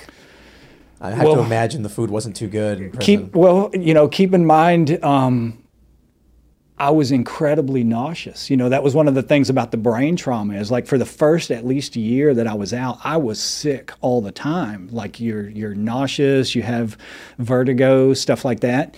So it wasn't like I was starving. It's like, I ate it, ate a little bit of everything, but it was almost like just a robotic action. It's not like you're actually enjoying it or anything because you're being shattered. You're going through trauma. There's I think it's The Green Mile. Man, I'm just all about movies. I don't know if you've seen that one. Mm-hmm. Many times. That's the one where when the guy finally gets out, he hangs himself. Yes. Right? Yeah, yep. And that's that. I mean, it's a movie, I know, but people need to understand, and you can probably speak to this way better than I could as someone who just sees it in movies. You build your entire body. If you were in for 18 years, every 7 years, every cell in your body has been replaced. So you're a new person. That means everything that makes up who you are, your worldview, your consumption of information and food, the people you interact with, is incarceration. Mm-hmm. And then you come out into this world. Not only it's being somewhere entirely different, where everything's different, the technology is different. I remember hearing one guy told me how he went to jail, I think. Or there's a post online. This was a post online actually. A guy goes to prison in the mid 2000s only for a few years for some low level felony. When he gets out, everyone's got cell phones connected to the internet, and because that jump happened from like 2007 2008, all of a sudden everybody had smartphones, touchscreens that can go online. So he goes from this world where there's no internet. When he gets out, everyone's got access to everything, and it tripped him up. Same for me. Yeah. I went in 1993. I came out in 2011. That was one of the things like that I could not understand about the world. I used to have panic attacks for things like using a debit card. How when you go to the grocery store, the thing everybody takes for granted now, you put your card in the little machine, put your number in, and that pays for groceries. To me, that was like alien spaceship level technology. I didn't know how to use that, didn't understand. Like I can remember going to the bank one time to try to deposit a check. And when I get up to the window, I wait in line. When it's finally my turn, I get up to the window and I have a panic attack and turn around and had to leave without doing it, just because all this stuff was completely and absolute. I had never used an ATM machine. I had never used a cell phone. I had never seen the internet. I had seen on TV like the development of things like computers, but like when I went in prison, a computer was a glorified typewriter for rich people. Like you would put something into it and it would take 30 minutes for that printer to, gradually print something out. Old dot matrix printers. That's all I knew about computers. Wow. I feel like they don't, that's got to be a key component of prison reform right there is people need to be able to, when they leave, re-enter society easily. Otherwise, I feel like that's probably a component of recidivism. Yes. When you get out, you're like, I don't know what to do. So Yes. What do? You take. Well, keep in mind, like even talking about recidivism, there's so many rabbit holes you could go down here, but like with recidivism, politicians give lip service to doing away with recidivism, decreasing rates of recidivism, all this sort of stuff. But keep in mind, they make money off of every single person in prison. Yep. They do things that they know increases your chance of recidivism. For example, they know that the more contacts and connections you have in the outside world with family, with friends, with community, the less likely that you are to come back to prison. So they deliberately do everything they can to limit that because they want you to come back to prison. They want to make money off of you. I was in there for 18 years and 76 days, and in that time, I did not see one single shred of anything that could be even remotely considered rehabilitation. Have you heard the story out of Michigan where this judge was selling kids to a private juvenile facility? No, but it doesn't surprise me. Yep. This is the scary stuff about the system. Look, I can praise the founding fathers, the Constitution, and all of these things, but if we don't have scruples and a strong moral foundation as a people in this country, these things are meaningless. It's just a piece of paper. There was a judge who you'd get some 15-year-old kid who pushed someone in their school, no real harm, but he would say that's assault. So you're going to juvie for 4 months. The kid would go to juvie. Once in, the juvenile facility would try to keep him there and say, oh, you committed a crime now. Some kid would pick a fight. And, another assault. It's another 3 months. And the judge was getting kickbacks. I think it was more than one judge, actually. Yeah. That's kind of stuff that freaks me out, Have you ever done any research on like the private prison industry? A little bit. It is not a fan. It is horrifying. You had people, they had to shut the private prison in Arkansas down at one point because you had guys that had been in there for years and never even been issued a pair of shoes because they didn't want to cut into the profit margins. Wow. And then you have this industry lobbying to make more things illegal, to make it easier for them to get, I don't know what you'd call it, but slave labor. Yeah, that's what it is. Right. This is it's the craziest thing. I mean, for the private prisons, there's an argument about government prisons being not so well run because there's no incentive to run it better. But with private prisons, there's an incentive to maximize profit, which means the more people in prison, the more prisons the government has to pay for. And now you've got the worst of both worlds. A government that doesn't care, with unlimited funding stolen from the public, to fund people being unjustly locked up. Yes. This scary reality. But you bring up a good point about slave labor. I think it was Kanye West, yay. He tweeted something like repeal the 13th Amendment or whatever, which was what abolished slavery. But that's not what he meant. The 13th Amendment legalizes slavery in the context of the prison system.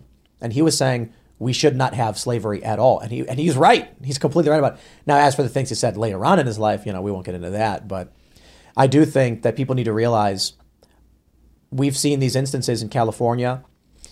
This one shocks people. Prisoners are used to fight wildfires. You have people who are in prison and they are told, you want to go outside? Go fight a wildfire. Like their chance of seeing fresh air and freedom is to risk their lives for like $1 an hour.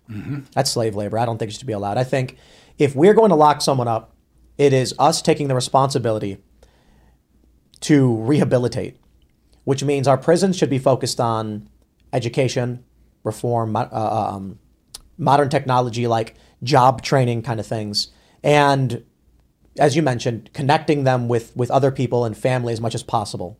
So I think we need a dramatic and drastic overhaul of the entire prison system in this country. Well, what you're describing would be a true Department of Correction. That's what we call it now. We call it the Department of Correction, meaning to fix, to remedy, to fix something that's broken and send it back in a way that's going to make society better. But what we actually have is more like a Department of Punishment.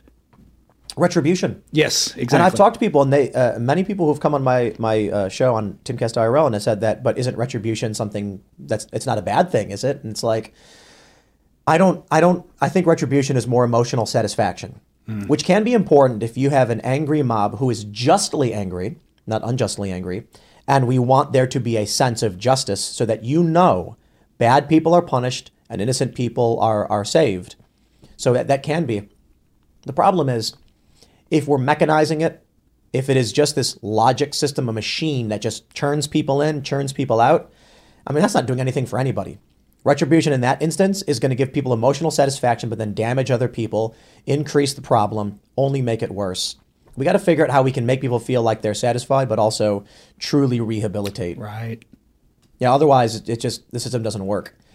It's a scary thought right now that for those that have been on the receiving end of the unjust legal system, it's a scary thought that at any moment, and it's not like it happens to everybody. It is rare to a certain degree, but they could just lie and give you a ticket. They could lie and enter your home.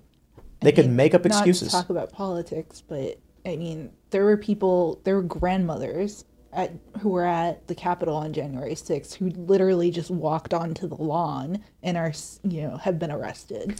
It's crazy. There was a woman who was not there, and the police raided her home in Alaska. Yeah. There's a story. I just saw this 2 weeks ago. I'm sitting in my bed. I wake up, and I get sent a funny video from Seamus Coughlin, our friend who runs his show, Freedom Tunes. After I watch this funny little cartoon, I get recommended a video. 19-year-old college football player driving home from a friend's house, gets pulled over. The first thing the cop does is say, how many drinks have you had? And he's like, none. And he was like, okay, get out of the car. And he's like, okay. He gives this kid a field sobriety test. Kid passes. But no matter what the kid does, the cop says, why are you failing? Why are you failing? He says something like, take 10 steps and count them out. And he goes, okay. So then the kid starts doing the steps. And he goes, why aren't you counting? And he goes, huh? It's like, why are you acting so weird? He's like, I don't understand what you want me to do. And so the kid passed the field sobriety test, but didn't do things like say the number out loud of steps, which is nitpicking. Mm-hmm. He then says, the kid goes, dude, do you want to blow me? Like, I'll blow right now. And he meant breathalyzer, but it is kind of, suggestive. And then the cop immediately turns it into something dark. The kid blows the breathalyzer 000. On the body camera footage, you can see the cop showing all zeros. And then he goes, why are your eyes bloodshot? And he's like, what, dude? He's like, you accuse me of drinking alcohol, and then when I blow zeros, because I know I blew zeros, now you're saying I'm smoking weed? He's like, I don't smoke. And then he's like, when was the last time you smoked? And the kid thinks, and he goes, I don't know. And he goes, why'd you hesitate? And he's like, dude, I'm on the college football team. I get drug tested every Friday. If I smoke, they'll kick me off the team. And he goes, yeah, well, it's Saturday, so you could have smoked today. And he was like, dude, it stays in your system. What is going on? And the cop goes, you're under arrest for driving under the influence. And this kid was like, I didn't do anything, man. Doesn't matter. Cop said it. Cop did it. Kid got lucky enough that his family had the ability to fight back. But this stuff happens all the time. And I think for a lot of people, you got this protest movement, defund the police and abolish the police and all that stuff. A lot of people who are more conservative, they live in areas where they don't see this as often because if you're in a sparsely populated area, your interaction with the cops probably way less. And there's very few cops. So out here, we know the cops out here. I know some of the ranking officers in our department because there's not that many of them. I see them outside and they're like, hey, Tim, how's it going? Hey, how's it going? Well, of course, the guy who knows you is much less likely to falsely accuse you. But you move to a big city or a bigger city where you've got 1,000 cops. They don't know you. They don't care. And they're not going to deal with it. Some of these cops could be bad people. And then what happens is you get a cop who says, I may have made a mistake arresting this guy. I don't want to lose my job. Hey, get my back. And then his buddy cop says, you got it. And there you go. In your case, sometimes it's even more vindictive than that, though. Like whenever, towards the end of my case, I can't remember exactly how long it was before I got out, but the Arkansas Supreme Court ruled that there was going to be another hearing, and that finally we were going to be able to present all the evidence that we had accumulated up until that point. Within 10 minutes of that being announced on the news, there were like 30 guards in my prison cell destroying everything I owned, looking for any possible way that they could to throw me in the hole. Whoa. One of the huge things that saved my life when I was in prison was doing interviews, keeping the spotlight on Arkansas, like talking about this case. And I was doing them nonstop, constantly. And every single time I did that, the way the prison looked at it, which is like an arm of law enforcement, they looked at it as, I'm not bringing attention to this case, I'm bringing attention to them, to the system. Every single one that I did, I knew I was going to get some sort of punishment for. They were going to do something to retaliate against me in some sort of way. They come into my cell one day, this was earlier, I'd been there probably less than 2 years by this point. I do an interview with the local news. Next thing I know, the guards are at my door, and one of them goes into my cell. He pulls a knife out of his boot and says, what are you doing with this?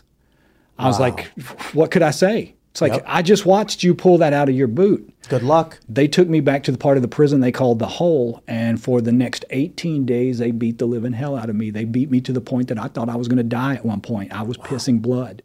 The only thing that saved my life was a lot of times the sewage system would overflow, and you'd find yourself like standing in ankle-deep raw sewage. Well, the guards aren't going to clean it up. What they do is bring in inmates from the other part of the prison to clean it up. It was them. They bring those inmates in to clean up the sewage water. They saw what was being done to me. They went to a deacon from the Catholic Church and said, they're killing this guy back there. Whoa. The deacon goes to the warden and he says, I know what you're doing to this guy, and if it doesn't stop, I'm going to start telling people. That was the only reason they didn't beat me to death back in the hole, is because they did not want word of what was happening inside the system, inside those walls, inside that prison being leaked out into the outside world. And that was a long time ago, I imagine, right? Yeah, that was like within the first 2 years I was there. How do we get accountability for the people who do stuff like this? There's no way. Those guards should be in jail. Those guards should be locked up. I'm thinking about, I wish there was a way to know all of the stories like yours that are happening right now and make them stop. Yeah. How do you do it? Would you be able to sue for that, or is it too long, or is it covered under the Alford plea? If they told the deacon and there's witnesses and stuff, couldn't you Well, keep in mind that was do almost something. 30 years ago. The deacon at Yeah. that point was like in his 70s, so That's he's true. dead now. It's like, I don't even know who the inmates were because they weren't on death row. They were like from other parts of the prison that they brought Right. out there. So it's, stuff like that is all. And keep in mind, this would have been back in like 96 before they had cameras in every part of the prison. They still, to this day, they know like the blank spots on the cameras. They know, Yep. where they can go to get away with things. But back then, there were no cameras in prisons. Like it was just the Wild West in there. Yeah. This kind of stuff, oh man, it's kind of depressing. I don't want to be black-pilled, as it were, but I definitely think it's we want to believe in the goodness of humanity. We don't want to lose hope, like you were saying, and feel like everything's rotten. But I do kind of feel like there's a yin yang of the universe, of the world. There's the light side and the dark side. So many of us are either stuck looking at one or the other. I think for the people who live in this world and think everything's great, and we need prisons and all this stuff, need to realize there are deep problems, and we need to root them out. We can't ignore it. But you get a lot of people saying things like abolish prisons or abolish police and things like that, and it's like, well, we don't want to go extreme. We want bad people to be held accountable. We want good people to be rewarded. I do think the system is broken. I think we need ridiculous reforms that I don't know how we get, because our political system is broken. No one's going to agree because everybody's pointing the finger at each other as an ideological enemy. So how do you actually get the votes to make some change like this happen? Perhaps it's a state level thing. Maybe you said Sarah Huckabee Sanders is now the governor. Mm-hmm. Maybe we can put some pressure on her and get you the DNA tests you want and say, like, let's make the first step towards real justice and fixing these systems. I don't know, man. I don't either. We've been working on this for 3 decades, and there's no easy solution. Well, what's your plan outside of that? What are you working on? Oh, a whole bunch of stuff. I basically what I do is write. I've written 8 books since I've been out, and a great deal of it is about, like we were talking about earlier, the spiritual practices, the things I focus on that changed my life, allowed me to survive in prison. I help people with that, write about that, talk about that. One of the things that I'm really, really passionate about right now, strangely enough, is boxing, because it's one of the things that I've discovered that helps me with like all of the mental stuff. When people think about boxing, like when people think of that, they just see it as like 2 people brutalizing each other. They don't realize like it forces you to form like all these new neural pathways. You have to like recognize all of these different combinations, and you have to have like split-second reaction times and things like that. So that's one of the things I've become really excited about, because due to all the things we're talking about, like the prison beatings, eating garbage for 18 years, the psychological and emotional torture. It destroyed me in a lot of ways. It destroyed me physically, mentally. And that's one of the things that's kind of helping stitch me back together, helping me to form these neural pathways, helping me regain physical health. So I'd spend, Lori and I both spend a lot of time doing that. And honestly, I don't put a lot of thought into the future. I think that's one of the things that also probably contributes to happiness. I think if you put too much time thinking about the future and trying to plan for things that you don't have any control over, you're going to be very, very anxious. Yeah. So the only thing I do is put one foot in front of the other. And after all this time, I have the belief and expectation that whatever I'm supposed to do next will come next. I like that. I think here's a message for everybody listening. If you're in a dark place, if you're anxious or depressed, just think about one good thing you have right now and enjoy it for right now. Just take the time to recognize that, because I feel for a lot of people, I mentioned earlier that a young person might be born with a silver spoon, and then as they get older and become an adult, become more responsible for their own income and everything, they start going down in their access. They get upset. They start feeling, oh no, I'm losing things. And it's like, just take time to recognize what you have. Mm-hmm. Take stock of that and center yourself. Because I think that also plays a role in what you were saying earlier about it's not being done to you, it's being done for you. So maybe if you're in some dark place, or maybe even if you're in the happiest place you've ever been, if you're the happiest you've ever been, stop, take a moment, pause, recognize, I got these good things. How about that? Mm-hmm. And let the future be the future. I think you got to balance worrying about the future and planning for it, but also enjoying what you have. Yep. Find something you love and lose yourself in it. Yeah. Yeah, if you only ever worry about the future, I mean, what's it all for? You know? At some point you got to stop and say, "Hey, you know, I got to this point. I'm at this point. What can I do right now for myself that's going to make me feel good?" Yeah, otherwise just always you're never in the moment. You know? At the same time, I'd say avoid short-term gains that bring long-term losses. Yes. Find that Yes. balance. One of the things also I think that really kind of helps me is, we live in New Orleans, and the entire culture of New Orleans is about enjoying your life. I mean, that's what life there is built on. And it could be in a bunch of different ways. It could be through, enjoying the music, or, people who come there to get obliterated or whatever, which I don't necessarily recommend. But every aspect of life there, and it's one of the reasons I love it so much, is because all of the turmoil that's going on in the world doesn't saturate there as much, because people are there because they want to enjoy their lives. It's funny. It is the Fat Tuesday celebration, Mardi Gras. We don't really do that anywhere else. That was always funny because I did not know. I knew what Mardi Gras was. I knew it was this big festival, this big party, but I didn't know that it meant Fat Tuesday. And then it was only later, because they have these buns in Sweden called semla that they eat on Fat Tuesday. It's a cardamom bun with whipped cream or whatever. And then someone mentioned, yeah, it's Fat Tuesday. That's why we do it. And I was like, oh, Fat Tuesday. Like, yeah. And then someone mentioned, like, that's what Mardi Gras is. And I was like, is that what they're doing? It's like you party and you eat and dance. I'm like, oh, now I get it. Yes, yeah. I've never been, though. That sounds pretty fun. It's one of those things that it's kind of mind-boggling. Like, people know about Mardi Gras, but they don't know, like, how massive and all-pervasive it is in New Orleans. Like it encompasses and saturates everything, like everything. People can't imagine the size of, like, the parades and, the magnitude of this stuff down there. And when you're down there, like, it's like completely mind-blowing when you're seeing this stuff and you're realizing, to the rest of the world, it's just Tuesday. Yeah. Like, when is it? Did it happen already or not? Yeah, it was just when was it? Like last week or week before last? Oh, wow. Yeah. Oh man, I gotta go check that out. I've never been there. And most people think it's like one day too, but it actually starts on January the 6th, like the 12th day of Christmas. So it goes all the way up from January 6th to Mardi Gras Day. So you're talking about a period of roughly 2 months of nonstop celebration and partying. Wow, that sounds pretty cool. I should definitely check that out. Yeah. Yeah. So what made you choose New Orleans then?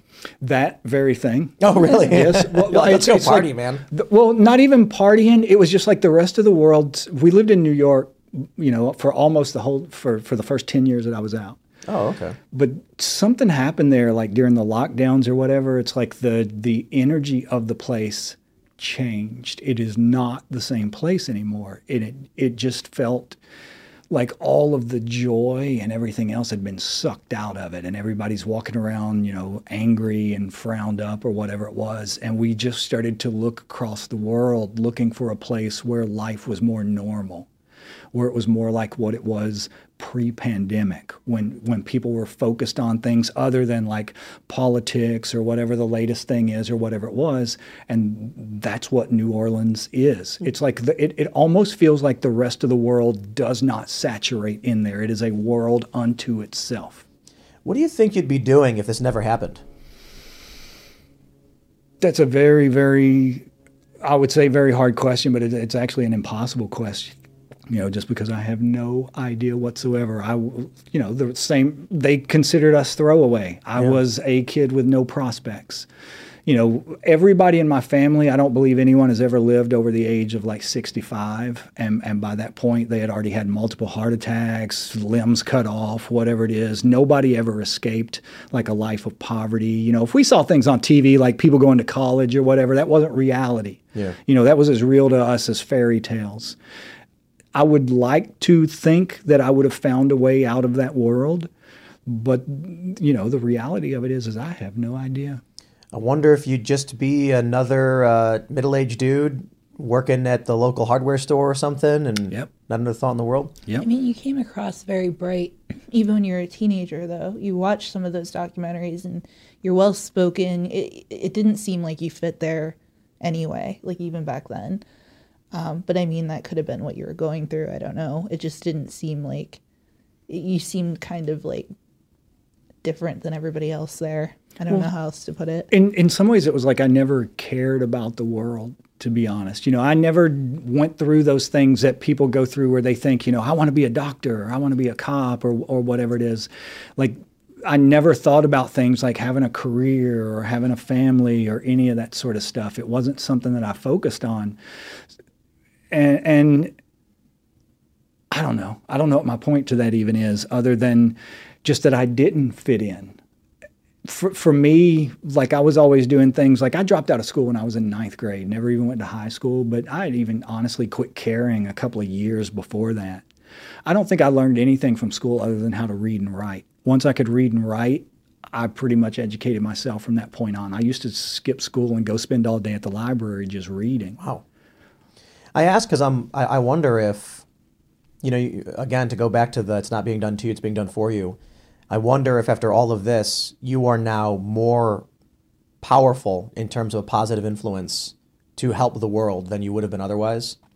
And I'm not trying to, maybe it sounds disrespectful or something. I'm not trying to make it seem like, it was better it happened. But, maybe if this didn't happen, you'd just be a local guy living your life and, but maybe now you can save some people and make the world a better place. Well, when I look back at it, I see this as 100%. Like I said, I wouldn't have necessarily wanted to go through this, but when I look back and see what it has done to me and what it has given to me, I consider this entire situation to be 100% a blessing in my life. Wow.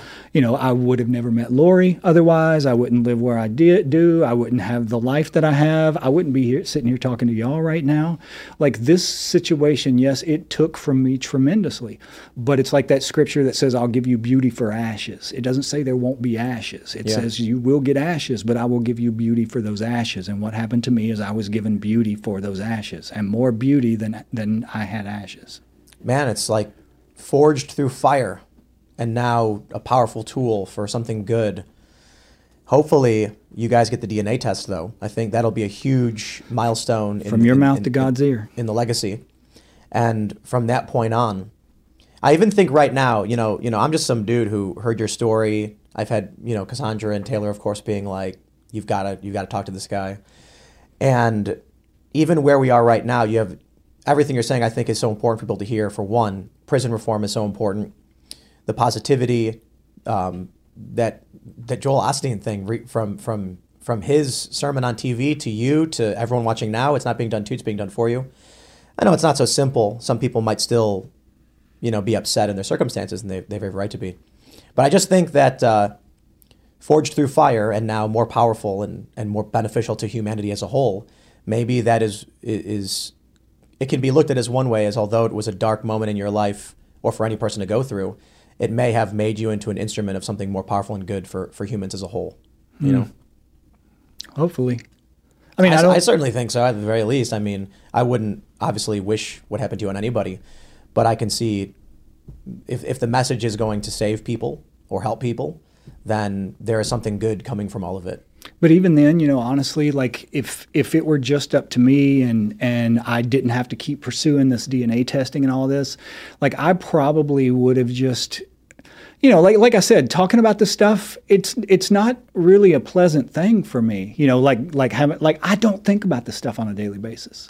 It's not like I spend a great deal of time thinking about the time that I was in prison, or thinking about what the cops did to me, or like the prosecutor, the attorney general, the judge, all that. I don't think about that stuff, honestly.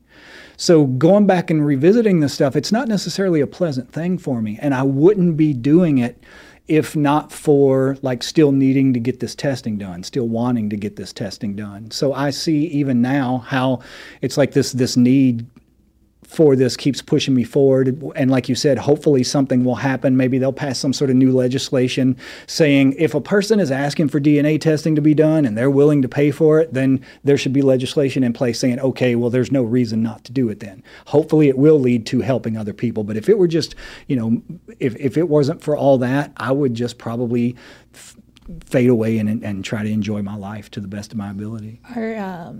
Are Jesse and Jason also asking for the DNA testing, or are they just like not caring and out of it? It's like Jesse, for example, only had an IQ of 70 to 72 to begin with. So he went back to the exact same trailer park that he came from before we were arrested. And the last I heard was he was taking care of his father who had like Alzheimer's, like they're living together in a trailer somewhere in the middle of nowhere. So you're not really talking about somebody that's, mentally or emotionally or any other way equipped to go into a fight like this. Right. Jason, he's doing his own thing. He works for an organization with some other people that's what they do full time is like look at other proclaim innocence or proclaim justice or something like that. Yeah. I mean, it's not like we're all in contact with each other or any of that.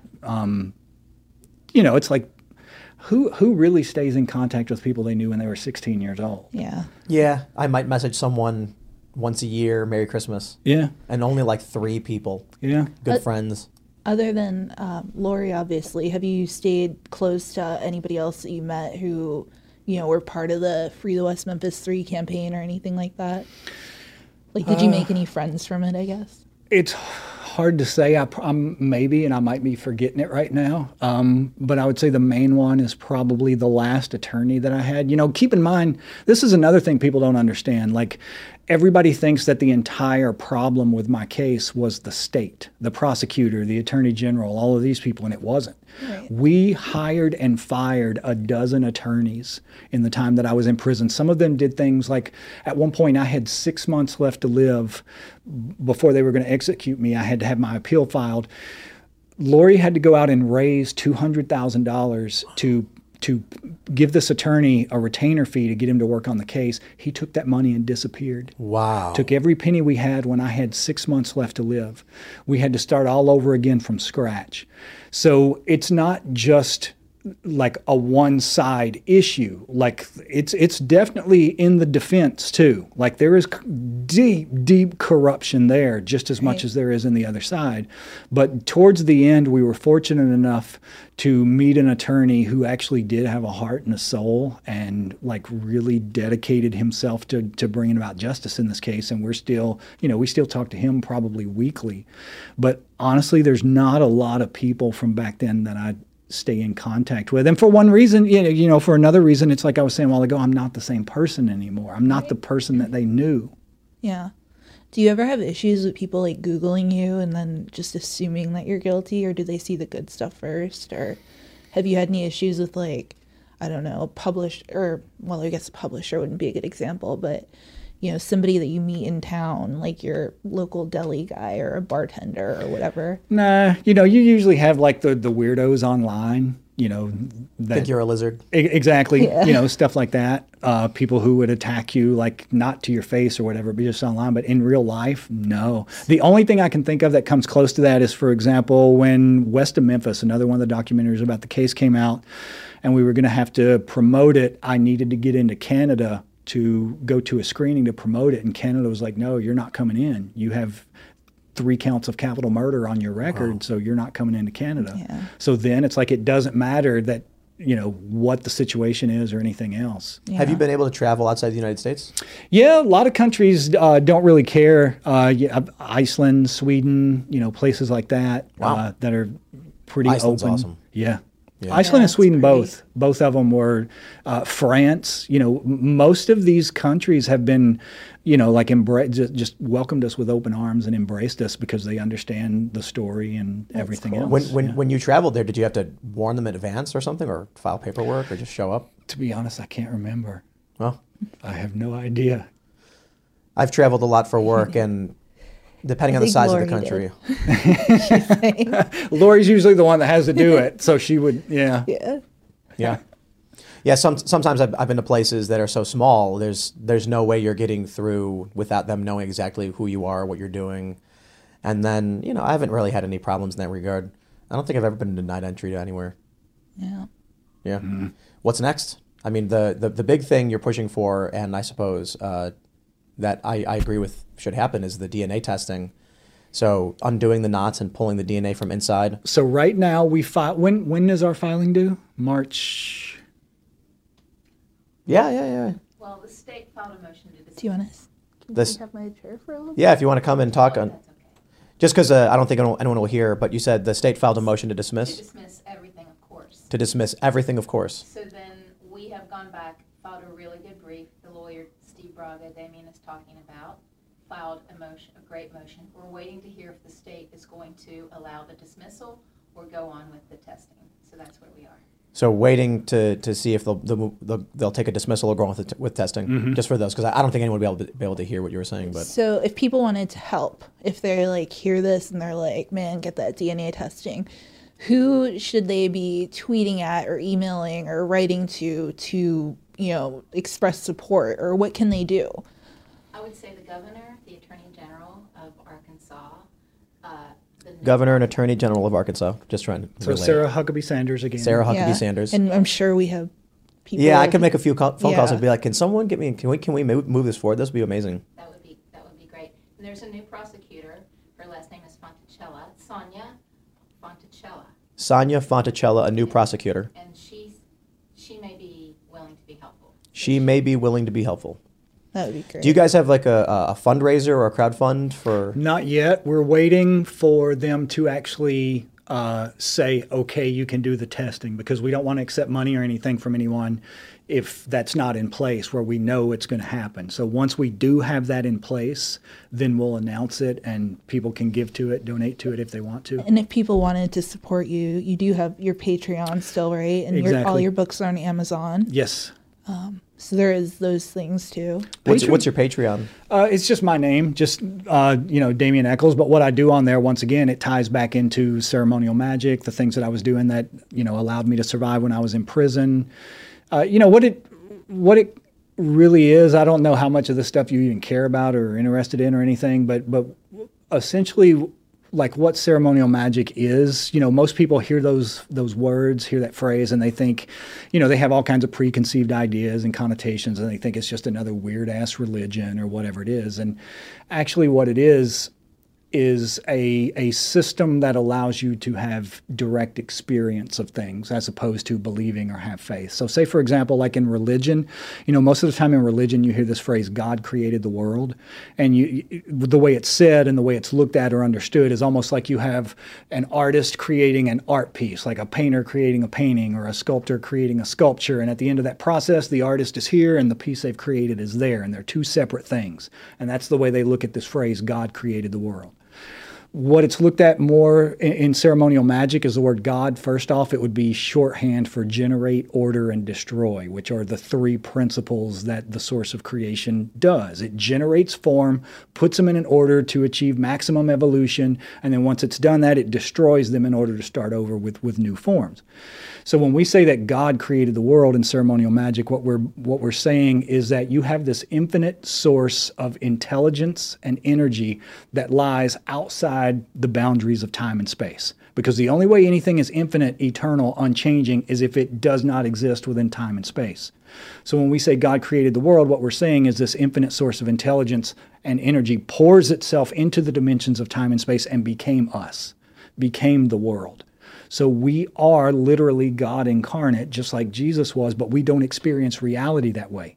We experience reality as if we're all these distinct individuals. I'm separate from you, and we're all separate from anything else. I dig it. Part of the point of doing the ritual work consistently of magic is that it allows you to, over time, experience the reality behind your persona of like what you truly are, like this divine energy, instead of what you think you are, which is this individual. All right, then one last question. Have you ever tried DMT? I have not, but I've heard of it. I'm like, it's the cliche You Joe Rogan channeling your podcast. Rogan. Yeah. Well, I mean, after everything you're saying, and like so much of this actually overlaps with a lot of conversations I've had with people about DMT and stuff. I'm like, all right, we're throwing it out there. But other than that, Damien, thanks for hanging out. It's been a blast. Thank you so much for having me. Absolutely. And thank you for helping to get the word about this to a whole new audience of people and keeping it in the public eye, because like I said, that's the only reason they didn't kill me. Yeah, I mean, obviously that's a huge issue for us. We're very liberty-minded individuals here. The idea that the state would kill an innocent person is horrifying. And if you're saying, look, we can get more evidence and put this to rest, it should happen. We should. Okay, let's do it. There's no argument from anybody. What's the big deal? If they really think you did it, and you're saying, well, here's some more evidence, why don't you get it? Then let's do it. Let's get it. Exactly. So, thanks for hanging out. Thank you and for having Cassandra, me. thanks for assisting. I know you've been following this forever. So. Yeah, Yes. thank you so much for coming. It's an honor. Thank you for defending us through the years and for spreading the word about the case and everything else. It is greatly No worries. appreciated. I love your books. I think everybody should read them. I'm very you. happy that you're here. Thank you. Right on. Well, this has been a blast. So thank you all for being here and for everybody who's listening. We do the show every Friday at 1 p.m. So we'll have clips up throughout the week. Thanks so much for supporting us. Go to timcast.com, become a member. We'll eventually have a members only component for these shows as well, but we're just getting the ball rolling. So thanks to everybody who listened, and thanks to you guys for coming, and we'll see you all next time.